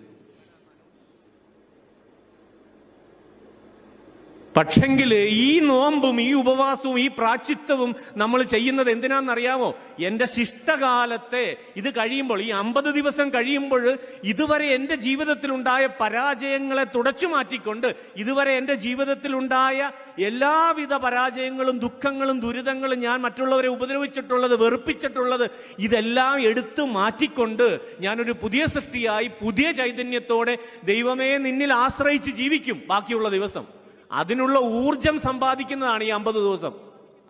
ഇതെങ്ങനെയാന്ന് വെച്ചാൽ ഈ 50 ദിവസം എല്ലാവരും വരും, പിന്നത്തെ ദിവസം 51-ാം ദിവസം തൊട്ട് ഒറ്റൊരെണ്ണത്തിന് പള്ളി കാണത്തില്ല. പിന്നെ പതിവുള്ള അമ്മാമ്മമാരും അച്ചായന്മാരും മാത്രമേ പള്ളിക്കകത്തില്ല. നിങ്ങൾ നോക്കിക്കോ, നിങ്ങളുടെ പള്ളിയിൽ അത്രേ കാണത്തുള്ളൂ. പിന്നെ എന്നതിന് 50 നോമ്പ് നടത്തിയത്? ഞാൻ എൻ്റെ വിശ്വാസത്തിൽ ദൃഢപ്പെടാനും വിശ്വാസത്തിൽ ശക്തിപ്പെടാനും വേണ്ടിയാണ് ഞാൻ 50 നോമ്പ് നോക്കുന്നത്. 50 നോമ്പ് നോക്കിക്കഴിഞ്ഞാൽ 50 നോമ്പ് രക്ഷപ്പെട്ടു. 50 നോമ്പ് കഴിഞ്ഞല്ലോ, ഇനിയിപ്പോൾ തോന്നിയതല്ലേ, പിന്നെ അടുത്ത 50 നോമ്പിന് കാണാം, ബൈ ബൈ. ഈ രീതിയിലാണ് 50 നോമ്പ്. നോമ്പിനെ പറ്റിയൊക്കെ നമുക്ക് പിന്നീട് സംസാരിക്കാം. ഇനി എൻ്റെ 1-2 അനുഭവങ്ങളോട് വീണ്ടും പറയാം. ധ്യാനത്തിന് പോയ 1-2 അനുഭവങ്ങൾ പറയാം. നമ്മൾ ധ്യാനത്തിന് പോകല്ലേ, നമ്മളിൽ എല്ലാവരും ധ്യാനത്തിന് പോകുന്നവരാണ്. എല്ലാവർക്കും ധ്യാനം ഇഷ്ടമാണ്, കരിസ്മാറ്റിക് ധ്യാനമൊക്കെ ഭയങ്കര ഇഷ്ടമാണ്. പോയാൽ ആദ്യം നമ്മുടെ ചിന്ത എങ്ങനെയാണെന്നറിയോ? ആ സ്തുതിപ്പ് ഈ സ്തുതിപ്പ്, കുറേ ആഗ്രഹങ്ങളുമായിട്ടാണ് നമ്മൾ പോകുന്നത്. ഈ ധ്യാനം കൂടുന്നതോടുകൂടി എല്ലാം ശരിയാകും എന്നും പറഞ്ഞാൽ നമ്മൾ പോകുന്നത്. കുറേ പേര് നമ്മളോട് പറയും, എടാ നീ പോയൊരു ധ്യാനം അങ്ങോട്ട് കൂടെ, ഇതെല്ലാം ശരിയാവും എന്നും പറഞ്ഞിട്ട് അങ്ങോട്ട് വിടുന്നത്. എല്ലാം ശരിയാക്കും, LDF വരും, എല്ലാം ശരിയാവും എന്ന് പറഞ്ഞ പോലെ ധ്യാനത്തിന് പോകും, എല്ലാം ശരിയാവും എന്നും പറഞ്ഞുകൊണ്ടൊരു പോക്കാണ്. അവിടെ ചെല്ലുമ്പോൾ എന്നാന്ന് പറഞ്ഞാൽ നമ്മളിൽ പലരും ആദ്യമേ അന്വേഷിക്കുന്ന നല്ലൊരു കൗൺസിലറെ കണ്ടെത്തണം. എന്തിനാണെന്നറിയാവോ? എൻ്റെ ഭാവി ഒന്നറിയണം. എന്നാൽ പിന്നെ വല്ല കൈനോട്ടക്കാരൻ്റെ അടുത്ത് പോയാൽ പറയായിരുന്നു. അല്ല മറ്റേ തത്തമ്മയെ കൊണ്ട് നടക്കുന്ന കക്ഷിയുണ്ടല്ലോ, അയാളുടെ അടുത്ത് അയാൾ ചീട്ടൊക്കെ എടുത്ത് രാമനും സീതയും കഴിഞ്ഞു, വനവാസമായിരിക്കും മുഴുവൻ കാലം. ഭീഷ്മരുടെ പടം കിട്ടി, പേടിക്കണ്ട, ശരശയ്യയിലായിരിക്കും ജീവിതകാലം മുഴുവൻ, പുള്ളി വ്യാഖ്യാനിച്ച് കൈ തരും എന്ന് പറഞ്ഞതുപോലെയാണ്. ഇത് തന്നെയാണ് നമ്മളും ചെയ്യുന്നത്. അവിടെ ചെന്നിട്ട് അങ്ങോട്ട് ചെന്നിട്ട് ഉടനെ തന്നെ ഈ കൗൺസിലറുടെ അടുത്ത്, ഇതുപോലെ തന്നെ ഞാനും പോയി കൗൺസിലറുടെ അടുത്തേക്ക്. കൗൺസിൽ ചെയ്യാനായിട്ടുള്ളൊരു സിസ്റ്ററായിരുന്നു. ആ സിസ്റ്ററാണ് എന്നെ അടിമുടിയൊക്കെ നോക്കിയിട്ട് അവിടെ ഇരിക്കാൻ പറഞ്ഞു. ഞാൻ പ്രാർത്ഥിക്കാൻ പോകാമെന്ന് പറഞ്ഞു. എൻ്റെ തലയിലോട്ട് കൈവച്ചൊക്കെ പ്രാർത്ഥന തുടങ്ങി. യേശുവെ നന്ദി, യേശുവെ സ്തോത്രം, ഹാലലുയ ഹാലലുയ. പിന്നെ ഭാഷ മാറി, ശലലൽ എന്ന് പറഞ്ഞാൽ ഭാഷ മാറി എന്ന് പറഞ്ഞാൽ ഭാഷാ വരവെന്ന് പറയുന്നത്, സോ കോൾഡ്. അങ്ങനെ തുടങ്ങി. എൻ്റെ നെറ്റിയെല്ലാം പിടിച്ച് ഉന്താൻ തുടങ്ങി. കസേരന്ന് മറിച്ചിടുമെന്ന് തോന്നി. അപ്പം ഞാനും തിരിച്ച് അങ്ങോട്ട് തള്ളിക്കൊണ്ടിരുന്നു. അത്രയ്ക്കായോ? അങ്ങനെ ഞാൻ പറഞ്ഞു വീഴത്തില്ലെന്ന് ഞാനും പറഞ്ഞു. അങ്ങനെ എൻ്റെ നെറ്റിയെല്ലാം പിടിച്ച് വരച്ച് ഏതാണ്ട് ഇടയ്ക്ക് പോക്കറ്റിൽ നിന്ന് ഒരു കുപ്പിയിൽ എൻ്റെ ഒരു എണ്ണ എടുത്ത് ഇങ്ങനെ കുലുക്കി. അപ്പം ഞാൻ വിചാരിച്ചു ഇനി വല്ല മയക്കുമരുന്നോ വല്ലതാണ്, നമ്മൾ മയങ്ങിപ്പോയാൽ പറഞ്ഞു ഞാൻ ബോധം കെട്ട് വീണെന്ന് പറഞ്ഞു. പിന്നെ അവരും എടുക്കരാവും. അങ്ങനെ വേണ്ടെന്ന് പറയും. അതെന്നാന്ന് ചോദിച്ചു. ഇത് തന്നെയാണ്. അപ്പോൾ ചെമ്മാച്ചന് ഭയങ്കര സംശയമാണ്, കർത്താവിനെ പോലും സംശയമാണ്. ഇരുമ്പാണിയിൽ ചെമ്മാച്ചൻ തൊഴിക്കുകയാണെന്ന് പറഞ്ഞു. ഞാൻ പറഞ്ഞു ഞാൻ ഇരുമ്പാണി തൊഴിക്കുകയൊന്നുമല്ല, എനിക്ക് തന്നെയാണെന്ന് അറിയണ്ടേ നിങ്ങൾ. അപ്പോൾ പിന്നെ ഇത് ചുമ്മാ നെറ്റിയിൽ ഇച്ചിരി അഭിഷേകം. ഞാൻ പറഞ്ഞു അഭിഷേകം ചെയ്യാനായിട്ട് നിങ്ങൾക്കാരും അനുവാദം തന്നത്? അഭിഷേകം ചെയ്യേണ്ട ഒന്നുകിൽ മെത്രാൻ അല്ലെങ്കിൽ അച്ഛന്മാർ, അവരാണ് മാമോദീസയ്ക്കൊക്കെ അഭിഷേകം ചെയ്യുന്നത്. നിങ്ങളെല്ലാം ചുമ്മാ എല്ലാ ദിവസവും പോക്കറ്റിൽ ഓരോ കുപ്പിക്കകത്ത് കുറച്ച് എണ്ണയായിട്ട് നടന്നിട്ട് അവിടെ ഇവിടെ എല്ലാം പോയി ഭയങ്കര അഭിഷേകമാണ്. ഇത് ആരാ നിങ്ങൾക്ക് അനുവാദം തന്നേ? അഭിഷേകം ചെയ്ത് അഭിഷേകം. ഞാൻ പറഞ്ഞു വേണ്ടെന്ന് പറയും, അഭിഷേകം ചെയ്യണ്ടെന്ന് പറയും. അപ്പോൾ എൻ്റെ ഇതിൽ ശരിയാകത്തില്ല, അങ്ങനെ എങ്ങനെയാണെന്ന് പറഞ്ഞു. എവിടെയോ ബന്ധനമുണ്ട്, ഇപ്പോൾ ബന്ധനം അഴിക്കുമെന്ന് പറഞ്ഞു. ഇനി ഉടനെ തന്നെ പറയുന്ന അടുത്ത ഡയലോഗ് ബന്ധനമാണ്. അന്ന് ബന്ധനം അഴിക്കുന്നത് ഞാനും പറഞ്ഞു. പിന്നെയും കൈവരിച്ച് പിടിച്ചോളാൻ പറഞ്ഞു. ഞാൻ കൈവരിച്ച് പിടിച്ച് ഭയങ്കര തുതിപ്പ്, കാലലിയ എല്ലാ സ്തോത്രം. എനിക്കാണ് എത്ര കാലുലിയ പറഞ്ഞാലും ഭാഷാപരം വരത്തില്ല. കാരണം നാക്കിന് നല്ല സ്ഫുടത ദൈവം തമ്പുരാൻ സഹായിച്ച് തന്നിട്ടുണ്ട്. അതുകൊണ്ട് എനിക്ക് കിട്ടത്തില്ല. എത്ര സ്പീഡിൽ പറഞ്ഞാലും ഇത് കുഴഞ്ഞു പോകത്തില്ല. അപ്പോൾ പുള്ളിക്കാരിക്ക് വിഷമമായി. കാരണം പുള്ളിക്കാരി അതിന് തൊട്ട് മുമ്പ് തലേദിവസം ധ്യാനത്തിന് പ്രസംഗത്തിൽ പറഞ്ഞായിരുന്നു, ഞാൻ കൈവച്ചവരെല്ലാം മെത്രാന്മാരുൾപ്പെടെ സകലരും ഭാഷാപരത്തിൽ സ്തുതിച്ചിട്ടുണ്ട്. അങ്ങനെ ഒരു കൃപ എനിക്ക് കിട്ടിയിട്ടുണ്ട്. ആരുടെ തലക്കെ വെച്ചാൽ അവർ ചാടി എഴുന്നേറ്റ് തുള്ളിച്ചാടി ഭാഷാപരത്തിൽ സ്തുതിക്കും എന്നൊക്കെ പറഞ്ഞിട്ടുണ്ട്. ആ പുള്ളിക്കാരി എൻ്റെ മുമ്പിൽ പരാജയമായിപ്പോയി. പുള്ളിക്കത് സഹിക്കാൻ പറ്റുന്നില്ല. എന്നെ എങ്ങനെയെങ്കിലും അങ്ങനെ 1 മണിക്കൂറോളം എൻ്റെ കൈ വിരിച്ച് പിടിച്ചു നിർത്തി. എന്നിട്ട് ഭാഷാപരമൊന്നും വന്നില്ല. അവസാനം കൈ താത്തോളം പറഞ്ഞു. താത്ത് കഴിഞ്ഞ ഉടനെ എന്നോട് പറയാം, ഇവിടെ എന്നാ നടന്നെന്ന് അറിയാവോ? ഞാൻ പറഞ്ഞില്ല. ഇവിടെ നടന്നത് എന്നാന്ന് വെച്ചാൽ മാതാവും ഈശോയും വന്നോട്ട് ചെമ്മാച്ചൻ്റെ തോളിൽ നിന്നൊരു നുകം എടുത്തുകൊണ്ട് പോയെന്ന് പറഞ്ഞു. ഞാൻ പറയാം എൻ്റെ പൊന്നു സിസ്റ്ററെ, 1 മണിക്കൂർ കൈ വിരിച്ച് പിടിച്ച് താത്തിട്ട നുഖമല്ല, തോള് തന്നെ എടുത്തുകൊണ്ട് പോയല്ലോ തോന്നുന്നു എന്ന് പറഞ്ഞു. അപ്പം ഇങ്ങനെയുള്ള മണ്ടത്തരങ്ങളിൽ നമ്മൾ ചെന്ന് പെടുകയാണ്. ഇങ്ങോട്ട് വന്നപ്പോൾ തന്നെ കർത്താവ് യേശുമിശിഹ എല്ലാം വെളിപ്പെടുത്തി തന്നെന്ന് പറയാം. എപ്പോഴാണ് നമ്മളെല്ലാം പറഞ്ഞു കഴിയുമ്പോൾ നമ്മൾ പറയാനുള്ള കാര്യങ്ങളെല്ലാം പറഞ്ഞ്. എൻ്റെ പിന്നെ ആമ്പിള്ളേരോടാണെങ്കിൽ ഇവർ സ്ഥിരമായിട്ട് ചോദിക്കുന്നുണ്ട്, അമ്മയെ ഭയങ്കര സ്നേഹമല്ലേ? ഏത് ആമ്പിള്ളേർക്ക് അമ്മയെ സ്നേഹമില്ലാത്ത? അവിടെ വീടും പയ്യൻ അമ്മയെ സ്നേഹമാണ്, പക്ഷെ ഞാൻ അമ്മയെ ഒത്തിരി വേദനിപ്പിച്ചിട്ടുണ്ട്, അമ്മയോട് അങ്ങനെ ചെയ്തിട്ടുണ്ട് ഈ ചെറുക്കനെങ്കിൽ പറയും. ഉടനെ തന്നെ പുള്ളി പറയും. ഇതെല്ലാം ഇങ്ങോട്ട് കയറി വന്നപ്പോഴേ കർത്താവ് എനിക്ക് സ്ക്രീനിൽ കാണിച്ചു തന്നായിരുന്നു. മറ്റേ വേറെ ഇപ്പോഴത്തെ പുതിയ സ്ക്രീനുണ്ട്, ഇങ്ങനെ ലേസറിൻ്റെ സ്ക്രീൻ, അവിടെ നമുക്ക് ഇങ്ങനെ കാണാം. അതുപോലത്തെ സ്ക്രീനിൽ ഇവരെ കാണിച്ചു തന്നിട്ടുണ്ട്. ഇതെങ്ങനെയാണ് ഇതൊക്കെ നടക്കുന്നത് എനിക്ക് മനസ്സിലാകുന്നില്ല. അപ്പൊ ഇങ്ങനെയുള്ള കാര്യങ്ങളുടെ പിന്നാലെ പരക്കം ഇതൊന്നും കർത്താവ് ശംശ ചെയ്തതായിട്ട് പറയുന്നില്ല. ഒരുത്തന്റെ ഭാവിയും ഭൂതവും വർത്തമാനവും ഒന്നും കർത്താവ് പറഞ്ഞായിട്ട് പറയുന്നില്ല. കർത്താവ് നടത്തിയ ഒരു പ്രവചനം ഉണ്ടായിരുന്നു. ജെറുസലേമിനെ കുറിച്ച് അവനൊരു പ്രവചനം നടത്തി, അത് കൃത്യമായിട്ട് നടന്നു. ഓർസലന്മാരിലെ സ്ത്രീകളോട് പറഞ്ഞു, നിങ്ങളെ കുഞ്ഞുങ്ങളെ ഓർത്ത് വിലപിക്കും, കാരണം വലിയ സംഭവം വരാൻ പോകുന്നു. അത് പറഞ്ഞു. അതാണ് യഥാർത്ഥ പ്രവചനം. ഒരു ദുരന്തത്തെ ഒഴിവാക്കാൻ നിനക്ക് സാധിക്കുന്നുണ്ടോ? അതാ പ്രവചനം. അത് കർത്താവ് നടത്തിയിട്ടുണ്ടെന്നേ. അങ്ങനെ പ്രവചിക്കുക, ദുരന്തങ്ങൾ ഇല്ലാതാക്കാനുള്ള പ്രവചനങ്ങൾ നടത്തുന്നത് ഞാനും വിശ്വസിക്കാം, ഞാനും കൂടാം. ഇവിടെ അത് നടക്കുന്നില്ല പ്രിയമുള്ളവരെ. ഇത് ചൂഷണം നടത്തുകയാണ്. പലപ്പോഴും വിശ്വാസികളായ അവരുടെ വേദനകളെ, ദുഃഖങ്ങളെ, ദുരിതങ്ങളെ, കടബാധ്യതകളെ ചൂഷണം ചെയ്യുകയാണ്. ഇനി പലപ്പോഴും ശ്രദ്ധിച്ചിട്ടുണ്ടോ, നിങ്ങൾ പലപ്പോഴും പല ആളുകളുടെ അടുക്കൽ ചെല്ലും, രോഗമായിട്ട് ബുദ്ധിമുട്ടുകളായിട്ട് ചെല്ലുമ്പോഴത്തേന് അവർ തലേ കൈവച്ച് പ്രാർത്ഥിച്ചിട്ട് വരും, കുറച്ചുകൂടെ ഒക്കെ മാറാനുണ്ട്, നാളെ ഒന്നുകൂടെ വരാൻ പറയും. കസ്റ്റമറിനെ പിന്നെ നിർത്തുക. കർത്താവ് അങ്ങനെ ഒരുത്തനോട് നീ പോയിട്ട് പിന്നെയും പാടാന്ന് പറഞ്ഞ് വിട്ടായിട്ട് വിടണ്ടോ സുവിശേഷത്തിൽ? എന്നാൽ എൻ്റെ കണ്ണിന് കാഴ്ചയിട്ട് ഒരു കണ്ണിന് ഞാൻ കാഴ്ച തരുന്നു, ഇനി നീ പോയി 2 ആഴ്ച കഴിഞ്ഞ് വാ, അത് കഴിയുമ്പോൾ ഞാൻ അടുത്ത കണ്ണിൻ്റെ കാഴ്ചയെപ്പറ്റി ആലോചിക്കട്ടെ എന്ന് പറയും. അങ്ങനെ പറഞ്ഞില്ലല്ലോ. അങ്ങനെ പറഞ്ഞോ ബൈബിളിൽ എവിടെയെങ്കിലും? അങ്ങനെ പറഞ്ഞിട്ടില്ല. അപ്പൊ എനിക്കും നിനക്കും മാതൃക കർത്താവ് വിശ്വസിക്കുകയാണ്. നീ ജീവിക്കേണ്ടത് അവന്റെ പാതയിലാണ്. അതുകൊണ്ടാണ് ഞാൻ പറഞ്ഞത് വഴിയും സത്യവും ജീവനും ഞാനാകുന്നു എന്ന് പറഞ്ഞ ഒരു ഈശോ മിശിഹായിലാണ് നമ്മൾ വിശ്വസിക്കുന്നത്. ഞാൻ സഞ്ചരിക്കേണ്ട വഴി, ഞാൻ അറിയേണ്ട സത്യം, അത് ഈശോ മിശിഹായാണ്. എന്റെ ജീവൻ, അല്ലെങ്കിൽ എന്റെ ജീവൻ നിലനിൽക്കേണ്ടത്, നിത്യജീവനിൽ ഞാൻ നിലനിൽക്കേണ്ടത് അവനിലൂടെയാണ്. ഇതാണ് മനസ്സിലാക്കേണ്ടത്. ഇത് മനസ്സിലാക്കാതെ നമ്മൾ നശ്വരമായ സമ്പാദ്യത്തിൻ്റെയും മറ്റതിൻ്റെ അതിൻ്റെ ഇതിൻ്റെയൊക്കെ പിന്നാലെ പോയി ജീവിതത്തെ പരാജയപ്പെടുത്തിക്കൊണ്ടിരിക്കുകയാണ്. പലപ്പോഴും വിശ്വാസ ജീവിതത്തെ നമ്മൾ പലപ്പോഴും നമ്മുടെ കുഞ്ഞുങ്ങൾക്ക് പോലും ദുർമാതൃക കൊടുത്തുകൊണ്ടിരിക്കുകയാണ്. ഒരിക്കലും നമ്മൾ നമ്മുടെ കുഞ്ഞുങ്ങളെ ദൈവവിശ്വാസത്തിൽ അവനെ മുറുകെ പിടിച്ചുകൊണ്ട് നീ മുന്നോട്ട് പോവുക മകനെ, നീ പരീക്ഷയ്ക്ക് തോക്കുകയോ ജയിക്കുകയോ ചെയ്യുന്നതല്ല, നീ ഒരിക്കലും തമ്പുരാനെ വിട്ടുപിരിയരുത് എന്ന് പറഞ്ഞു കൊടുത്ത് പഠിപ്പിക്കുവാൻ ഓരോ മാതാപിതാക്കൾക്കും കടമയുണ്ട്. വേദനകളും ദുഃഖങ്ങളും ദുരിതങ്ങളും വരുമ്പോഴത്തേക്കിന് അവിടെ ഇവിടെ ഓടി നടക്കരുത്. നിങ്ങൾ തമ്പുരാന്റെ സന്നിധിയിലേക്ക് എത്താൻ. വിശുദ്ധരെയൊക്കെ നമുക്ക് വേണം. എന്തിനാണെന്നറിയാവോ? അവർക്ക് നിങ്ങളുടെ കഷ്ടപ്പാടുകളിലും ദുഃഖങ്ങളിലും വലിയ മാതൃകകളാണ് അവര്. ജീവിതത്തിൽ എണ്ണയിലിട്ട് വറക്കുന്ന അനുഭവം ഉണ്ടാകുമ്പോഴത്തേക്കിന് എണ്ണയിലിട്ട് വറക്കപ്പെട്ട വിശുദ്ധരുണ്ട്. എണ്ണയിലിട്ട് വറുത്തോണ്ടുമ്പോ ചേട്ടാ ഇവിടെ പകുതി വെന്തിട്ടുണ്ട്, ഇനി വേണേ തിരിച്ചിട്ടോ എന്ന് പറഞ്ഞാൽ നമ്മുടെ വിശുദ്ധര്. അതായിരുന്നു അവരുടെ തീഷ്ണത, അതായിരുന്നു അവരുടെ കർത്താവിലുള്ള പൂർണ്ണമായ വിശ്വാസം. ഈ വിശ്വാസത്തിലേക്കാണ് ഞാനും നിങ്ങളും വിളിക്കപ്പെടുന്നത്. അവരാണ് നമുക്ക് മാതൃക. അവരെ പിടിച്ച് ദൈവമാക്കുക. നമുക്കറിയാം മറ്റു മതങ്ങളിലൊക്കെ ഒരുപാട് ദൈവങ്ങളുണ്ട്, 33 കോടി ദൈവങ്ങളൊക്കെ ഉണ്ടെന്ന് പറയുന്നു. നമ്മളെല്ലാം ഇതിനെല്ലാം റീപ്ലേസ് ചെയ്തു വിശുദ്ധന്മാരെല്ലാം വെച്ച്. എത്ര വിശുദ്ധരുണ്ടെന്ന് നമുക്ക് തന്നെ അറിയത്തില്ല. ഇപ്പൊ പലരും ഇന്നാളൊരു ദിവസം ഒരു കൊച്ച് വേദോടം കെപ്പിക്കാൻ പറയണം. ഈ കല്യാണത്തിന് മുമ്പ് ഒരു പെങ്കൊച്ച് വന്നു, കല്യാണത്തിന് മുമ്പ് വേദോടം കെപ്പിക്കാനായിട്ട് വന്നു. അപ്പോൾ കൊച്ചിനോട് ചോദിച്ചു, മോളെ ഞാനിങ്ങനെ ചില സൂത്രത്തിൽ ചില ചോദ്യങ്ങളൊക്കെ ചോദിക്കും. അപ്പോൾ മോളെ നിനക്ക് ഏറ്റവും ഇഷ്ടപ്പെട്ട ദൈവം ആരാന്ന് ചോദിച്ചേ. ഉടനെ മാതാവ് വന്ന് എന്നോട് പറഞ്ഞു. ആ കൊച്ചു പറയാം മാതാവാണ്. ഞാൻ പറഞ്ഞു മാതാവ് ദൈവമാണ്. പിന്നെ മാതാവ് ദൈവമാണ്. ഞാൻ ഒന്നുകൂടെ ചോദിച്ചു, ഈ മാതാവ് അല്ലേ? എന്നോട് തിരിച്ച് അല്ലേന്ന്. ഇതാണ് നമ്മുടെ വിശ്വാസം. നമ്മൾ പഠിപ്പിച്ച് കൊണ്ടെത്തി. ഇപ്പൊ പിള്ളേര്, യുവജനങ്ങൾ 10, 20, 21, 22 വയസ്സായ ഒരു പെങ്കൊച്ചിനോട് ഞാൻ ചോദിച്ചു, മോളെ നീ നീ ഏറ്റവും സ്നേഹിക്കുന്ന, ഏറ്റവും വിശ്വസിക്കുന്ന ദൈവം ആരാണെന്ന് ചോദിച്ചപ്പോൾ പരിശുദ്ധ അമ്മയെ മാതാവാണെന്ന് വിളിച്ചു പറഞ്ഞു. എവിടെ നിന്ന് എവിടെ എത്തി നമ്മൾ? ആലോചിച്ച് നോക്ക്. ഇതേ സംഭവം ഉണ്ട് കുഞ്ഞുങ്ങൾ. കാരണം ഒരു വിധത്തിൽ അല്ലെങ്കിൽ മറ്റൊരു വിധത്തിൽ നമ്മളുടെ പ്രകടനങ്ങൾ കാണുമ്പോൾ കുഞ്ഞിന്റെ ഉള്ളിൽ സംശയം തോന്നുകയാണ്, ഈശോയാണോ മാതാവാണോ ദൈവം യഥാർത്ഥത്തിൽ? വീട്ടിൽ വന്നിരുന്ന ജപമാല, ഈ ജപമാല വരുന്നതിന് മുമ്പ് നമ്മുടെ പൂർവികരൊന്നും പ്രാർത്ഥിച്ചിരുന്നില്ല. എനിക്ക് മനസ്സിലാകുന്നില്ല ഈ ജപമാല എന്നാ വന്നത്. അതിനു മുമ്പ് നമ്മുടെ ആളുകൾ ജപമാല ചെല്ലരുതെന്നല്ല. എൻ്റെ അമ്മോ, ഇനിയിപ്പോൾ ഇത് പറഞ്ഞതിൻ്റെ പേര് ഇനി അച്ഛൻ പിശാചിന്റെ ആളാണെന്നൊക്കെ പറഞ്ഞു തുടങ്ങും. ജപമാല ചെല്ലണ്ടെന്നല്ല ഞാൻ പറഞ്ഞത്. ജപമാല ചെല്ലണം, വിശ്വാസത്തോടു കൂടി ചെല്ലിക്കും, ഒരു കുഴപ്പമില്ല. പക്ഷെ ജപമാല മാത്രമേ ഉള്ളൂ കുടുംബ പ്രാർത്ഥന എന്ന് ചിന്തിക്കരുത്. യാമങ്ങളിലൊക്കെ നമുക്കും പ്രാർത്ഥനകളൊക്കെ ഉണ്ട്. നമ്മുടെ സഭയുടേതായ പ്രാർത്ഥനകളുണ്ട്. ഇതിനെപ്പറ്റിയൊക്കെ പിന്നീടുള്ള ദിവസങ്ങളിൽ വരാൻ സാധിക്കുകയാണ് പറയും. ഇനി ഇതോടുകൂടി ചിലപ്പോൾ നിങ്ങൾ ഇനി വരണ്ടെന്നും പറയും. കാരണം അപ്രിയ സത്യങ്ങളൊക്കെ വിളിച്ചു പറഞ്ഞു കഴിഞ്ഞാൽ ചിലപ്പോൾ നമ്മളെ പിന്നെ ഒരിടത്തേക്ക് വിളിക്കത്തില്ല. നമ്മുടെ അനുഭവം അതാ. അതുകൊണ്ട് അങ്ങനെ ഇനി വിളിച്ചാൽ ബാക്കി കാര്യങ്ങളൂടെ കൃത്യമായിട്ട് ഞാൻ പറഞ്ഞുതരാം. എത്ര മണി വരെയാ ചേട്ടാ പറയണ്ടേ? 8 മണി വരെ പറയണോ? 7:40 ഇനിയുണ്ട് സമയം. നിങ്ങൾ മടുത്തോ?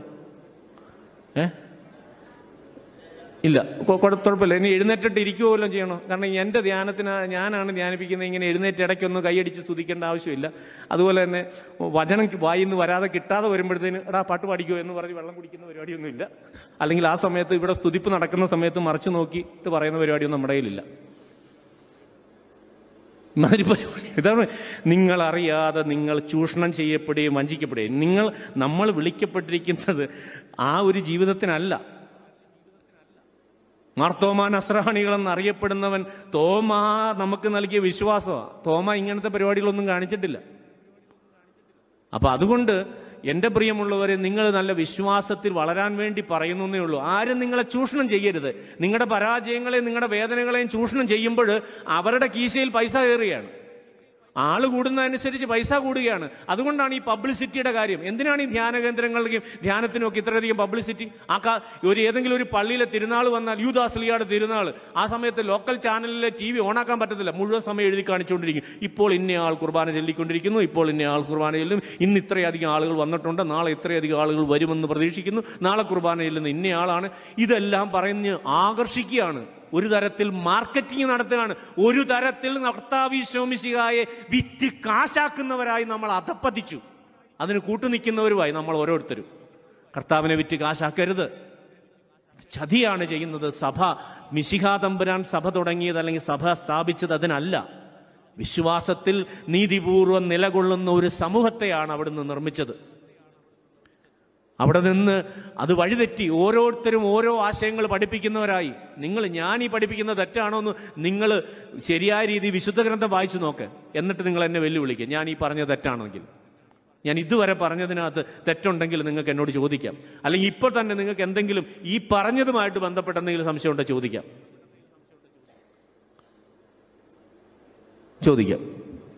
അത് കഴിയുമ്പോൾ ഞാൻ അടുത്തതിലേക്ക് പ്രവേശിക്കാം.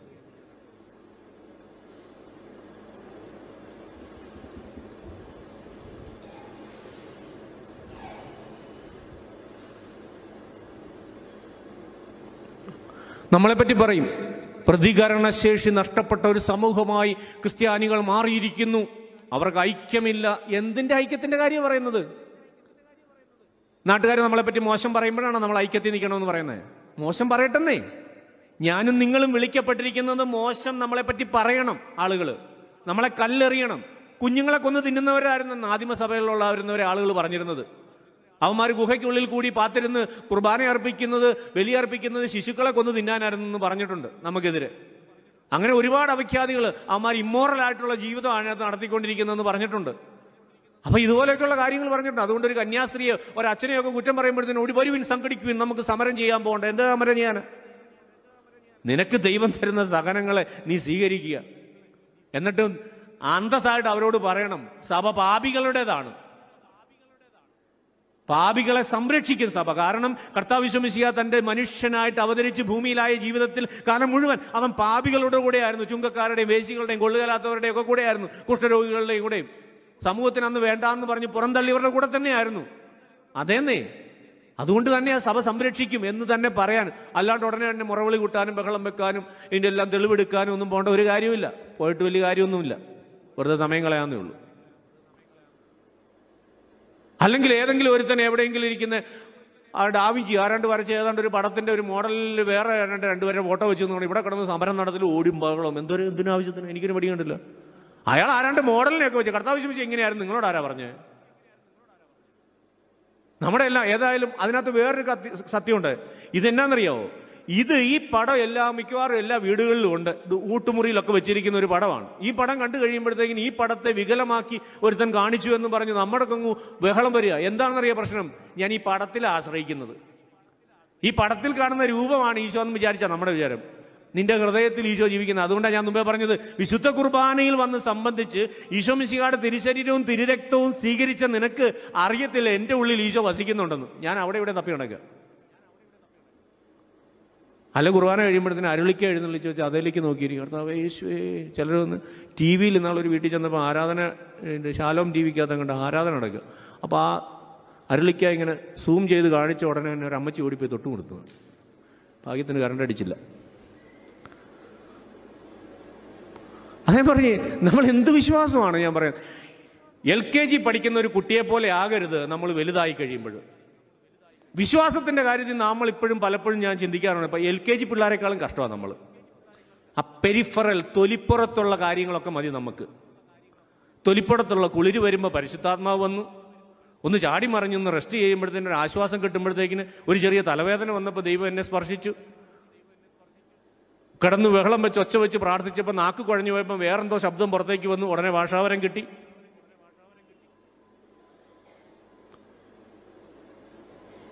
അപ്പം ഇങ്ങനെയുള്ള കാര്യങ്ങളുടെ പോലെ ഭാഷാവരം ഞാൻ മുമ്പേ പറഞ്ഞില്ലേ, പൗലോസ്ലീഹ പറഞ്ഞിട്ടുണ്ട്, അത് ചെയ്യത്തില്ല. കർത്താവ് യേശു പറഞ്ഞിട്ടുണ്ട്, ഇതൊന്നും കേൾക്കത്തില്ല നമ്മൾ. അത് കേൾക്കാതെ നമ്മൾ ആരവങ്ങളുടെ ബഹളങ്ങളുടെ പിന്നാലെ ഓടുകയാണ്. ഒരുപാട് ജനം തടിച്ചു കൂടുമ്പോൾ നിങ്ങൾ വിചാരിക്കരുത് അവിടെ എന്തോ ഇപ്പോഴത്തെ കൃപാസനം എന്നും പറഞ്ഞുകൊണ്ട് ഉണ്ട്. എല്ലാവരും ഉടമ്പടി എടുക്കുമ്പോൾ, എൻ്റെ പൊന്നു സഹോദരങ്ങളെ, നിങ്ങൾ ഉടമ്പടി എടുത്തത് മാമോദീസായില്ല. ഇനി പിന്നെ അതിൻ്റെ മേളിൽ കയറി എന്ത് ഉടമ്പടിയുടെ കാര്യമാണ് നിങ്ങൾ ഈ പറയുന്നത്? ഉടമ്പടി എടുക്കാനോട് എൻ്റെ അച്ഛാ ഉടമ്പടി എടുത്ത് അതങ്ങോട്ട് ചെയ്താൽ എല്ലാം സാധിക്കും. അത് കഴിഞ്ഞ് ആ പത്രവും കൂടെ വീട്ടിൽ കൊണ്ടുവന്നാൽ ഈ കഷത്തി വെച്ചുകൊണ്ട് ഭയങ്കര അത്ഭുതങ്ങളാണ്. എനിക്കറിയാം ഇത് നിങ്ങളിൽ പലർക്കും എന്നെ ഇഷ്ടപ്പെടുന്നില്ല എന്ന് എനിക്കറിയാം. എന്നാ ചെയ്യാനാ? ഇഷ്ടപ്പെടാതിരുന്നിട്ട് ഒരു കാര്യം. കർത്താവ് ചോദിച്ചാൽ പണ്ട് പറഞ്ഞപ്പോഴും പുള്ളി ആർക്കും ഇഷ്ടപ്പെട്ടില്ല. അവസാനം ചിലരെ എറിയാൻ കല്ലുകൾ എടുത്തു എന്ന് പറഞ്ഞു. അവനവിടുന്ന് രക്ഷപ്പെട്ടു എന്ന്. ഞാൻ കൂടി രക്ഷപ്പെട്ടു, അത്രേ ഉള്ളൂ. അവനവിടുന്ന് രക്ഷപ്പെട്ടു എന്ന് പറഞ്ഞു. കാരണം നമ്മുടെ പ്രശ്നം എന്നാണെന്നറിയാം, നമ്മുടെ വേദനകൾക്കൊരു പരിഹാരം, ദുഃഖങ്ങൾക്കൊരു പരിഹാരം. എനിക്കുള്ള വേദന പോലെ എല്ലാവരും ഇത് തന്നെ പറയുന്നത്. എൻ്റെ അച്ഛാ ഞാൻ അനുഭവിക്കുന്ന വേദന അത് ഞാൻ ആരോടാ പറയേണ്ടത് എന്നും പറഞ്ഞാണ് എല്ലാവരും നടക്കുന്നത്. 70 വയസ്സുള്ള ഒരു അമ്മച്ചി ഒരു ദിവസം വന്നിട്ട് വാതിക്കെ മുട്ടി. അപ്പോൾ ഞാൻ വാതിൽ പറഞ്ഞത്, അമ്മച്ചി എന്നാ അമ്മച്ചി, എനിക്ക് അച്ഛൻ അച്ഛനോട് സംസാരിക്കണം. ഞാൻ പറഞ്ഞു, ഞാൻ സംസാരിച്ചു. എൻ്റെ അച്ഛൻ, എൻ്റെ വീട്ടിൽ ഒരു മരുമകളുണ്ട്, എൻ്റെ മോൻ മരിച്ചു പോയതാണ്, അവൾ വിധവയാണ്, അവൾക്ക് 3 പിള്ളേരുമുണ്ട്. അവൾ എന്നോട് മിണ്ടത്തില്ല. അവൾ നാക്കെടുത്ത് വിളച്ച തെറിയേ പറയുള്ളൂ, മുഴുവൻ തെറിയാണ് പറയുന്നത് എപ്പോഴും എന്നൊക്കെ പറഞ്ഞ് എന്നോട് ഭയങ്കര ഡയലോഗ്. അപ്പോൾ ഞാൻ പറഞ്ഞു, അമ്മച്ചി തിരിച്ചു തെറി. എൻ്റെ അച്ഛൻ, ഞാനും എൻ്റെ കുടുംബത്തെ ഒരു തെറി പറയാതെ വന്ന മനുഷ്യരെ, പക്ഷെ ഞാനും ഇപ്പം പറയാൻ തുടങ്ങി. പിന്നെ എങ്ങനെ അവൾ പറയാതിരിക്കും? അപ്പം അത് പറഞ്ഞപ്പോഴത്തേക്കിന് അമ്മച്ചി ഇനി തെറി പറയരുതെന്ന് പറഞ്ഞപ്പോൾ അമ്മച്ചി അത് സമ്മതിക്കത്തില്ല. ഞാൻ പറയുന്ന ചെറിയ തെറി, അവൾ അതിലും വലിയ തെറിയാണ് പറയുന്നത്. എൻ്റെ അമ്മച്ചി തെറിക്കാത്ത വലുതും ചെറുതും ഒന്നുമില്ല. ഇഷ്ടമില്ലാതെ നമ്മൾ പറയുന്ന എല്ലാ വാക്കും തെറിയാണ്. ഇഷ്ടമില്ലാതെ നമ്മൾ പറയുന്ന മാടപ്രാവയെന്ന് ഇഷ്ടമില്ലാതെ വിളിച്ചാൽ അത് തെറിയാ. പട്ടിന്ന് തന്നെ വിളിക്കണം നിർബന്ധമൊന്നുമില്ല. അപ്പം അമ്മച്ചി ഒരിക്കലും സമ്മതിക്കത്തില്ല. അമ്മച്ചിയുടെ തെറ്റ് അമ്മച്ചി അംഗീകരിക്കാൻ ബുദ്ധിമുട്ടാണ്. മകള് ശരിയല്ല, മരുമോള് ശരിയല്ല. എൻ്റെ പൊന്നമ്മച്ചി ആ കൊച്ചിൻ്റെ കെട്ടിയവൻ മരിച്ചു പോയി, അമ്മയുടെ മോൻ തന്നെയല്ലേ അത് മരിച്ചും പോയി. ഈ 3-4 പിള്ളേരെ നിങ്ങൾ വളർത്തി, ഇതിൻ്റെ ഇടയിൽ കഷ്ടപ്പാടിൻ്റെ ബഹളത്തിൻ്റെ ഇടയിൽ ഓടുന്നതിൻ്റെ ഇടയിൽ എന്നാ ചെയ്യാൻ അമ്മച്ചി? ചിലപ്പോൾ രാവിലെ ഒരു ഗ്ലാസ് കട്ടൻ കാപ്പി ഒന്നും എടുത്ത് വെച്ചില്ല എന്ന് പറഞ്ഞ് ഇത്ര കിടന്ന് വേളം വെക്കേണ്ട കാര്യമുണ്ടോ അമ്മച്ചി? അപ്പോൾ ഉടനെ തന്നെ അമ്മച്ചി എൻ്റെ അടുത്തുനിന്ന് ഇറങ്ങിപ്പോയി. നേരെ അടുത്ത ധ്യാനകേന്ദ്രത്തിലേക്ക് പോയെന്നാണ് ഞാൻ കേട്ടത്. ആശ്വാസം അവിടെ കിട്ടി. കാരണം അവർക്ക് കസ്റ്റമേഴ്സിനെ ആവശ്യമുണ്ട്. അതുകൊണ്ട് അവർ ഇവരെ ആശ്വസിപ്പിക്കും, ഇവരെ സുഖിപ്പിക്കും. പലതരം സ്പിരിച്വാലിറ്റി, കഴിഞ്ഞ ദിവസം ആരോമായിട്ട് സംസാരിച്ചിട്ടുണ്ട്.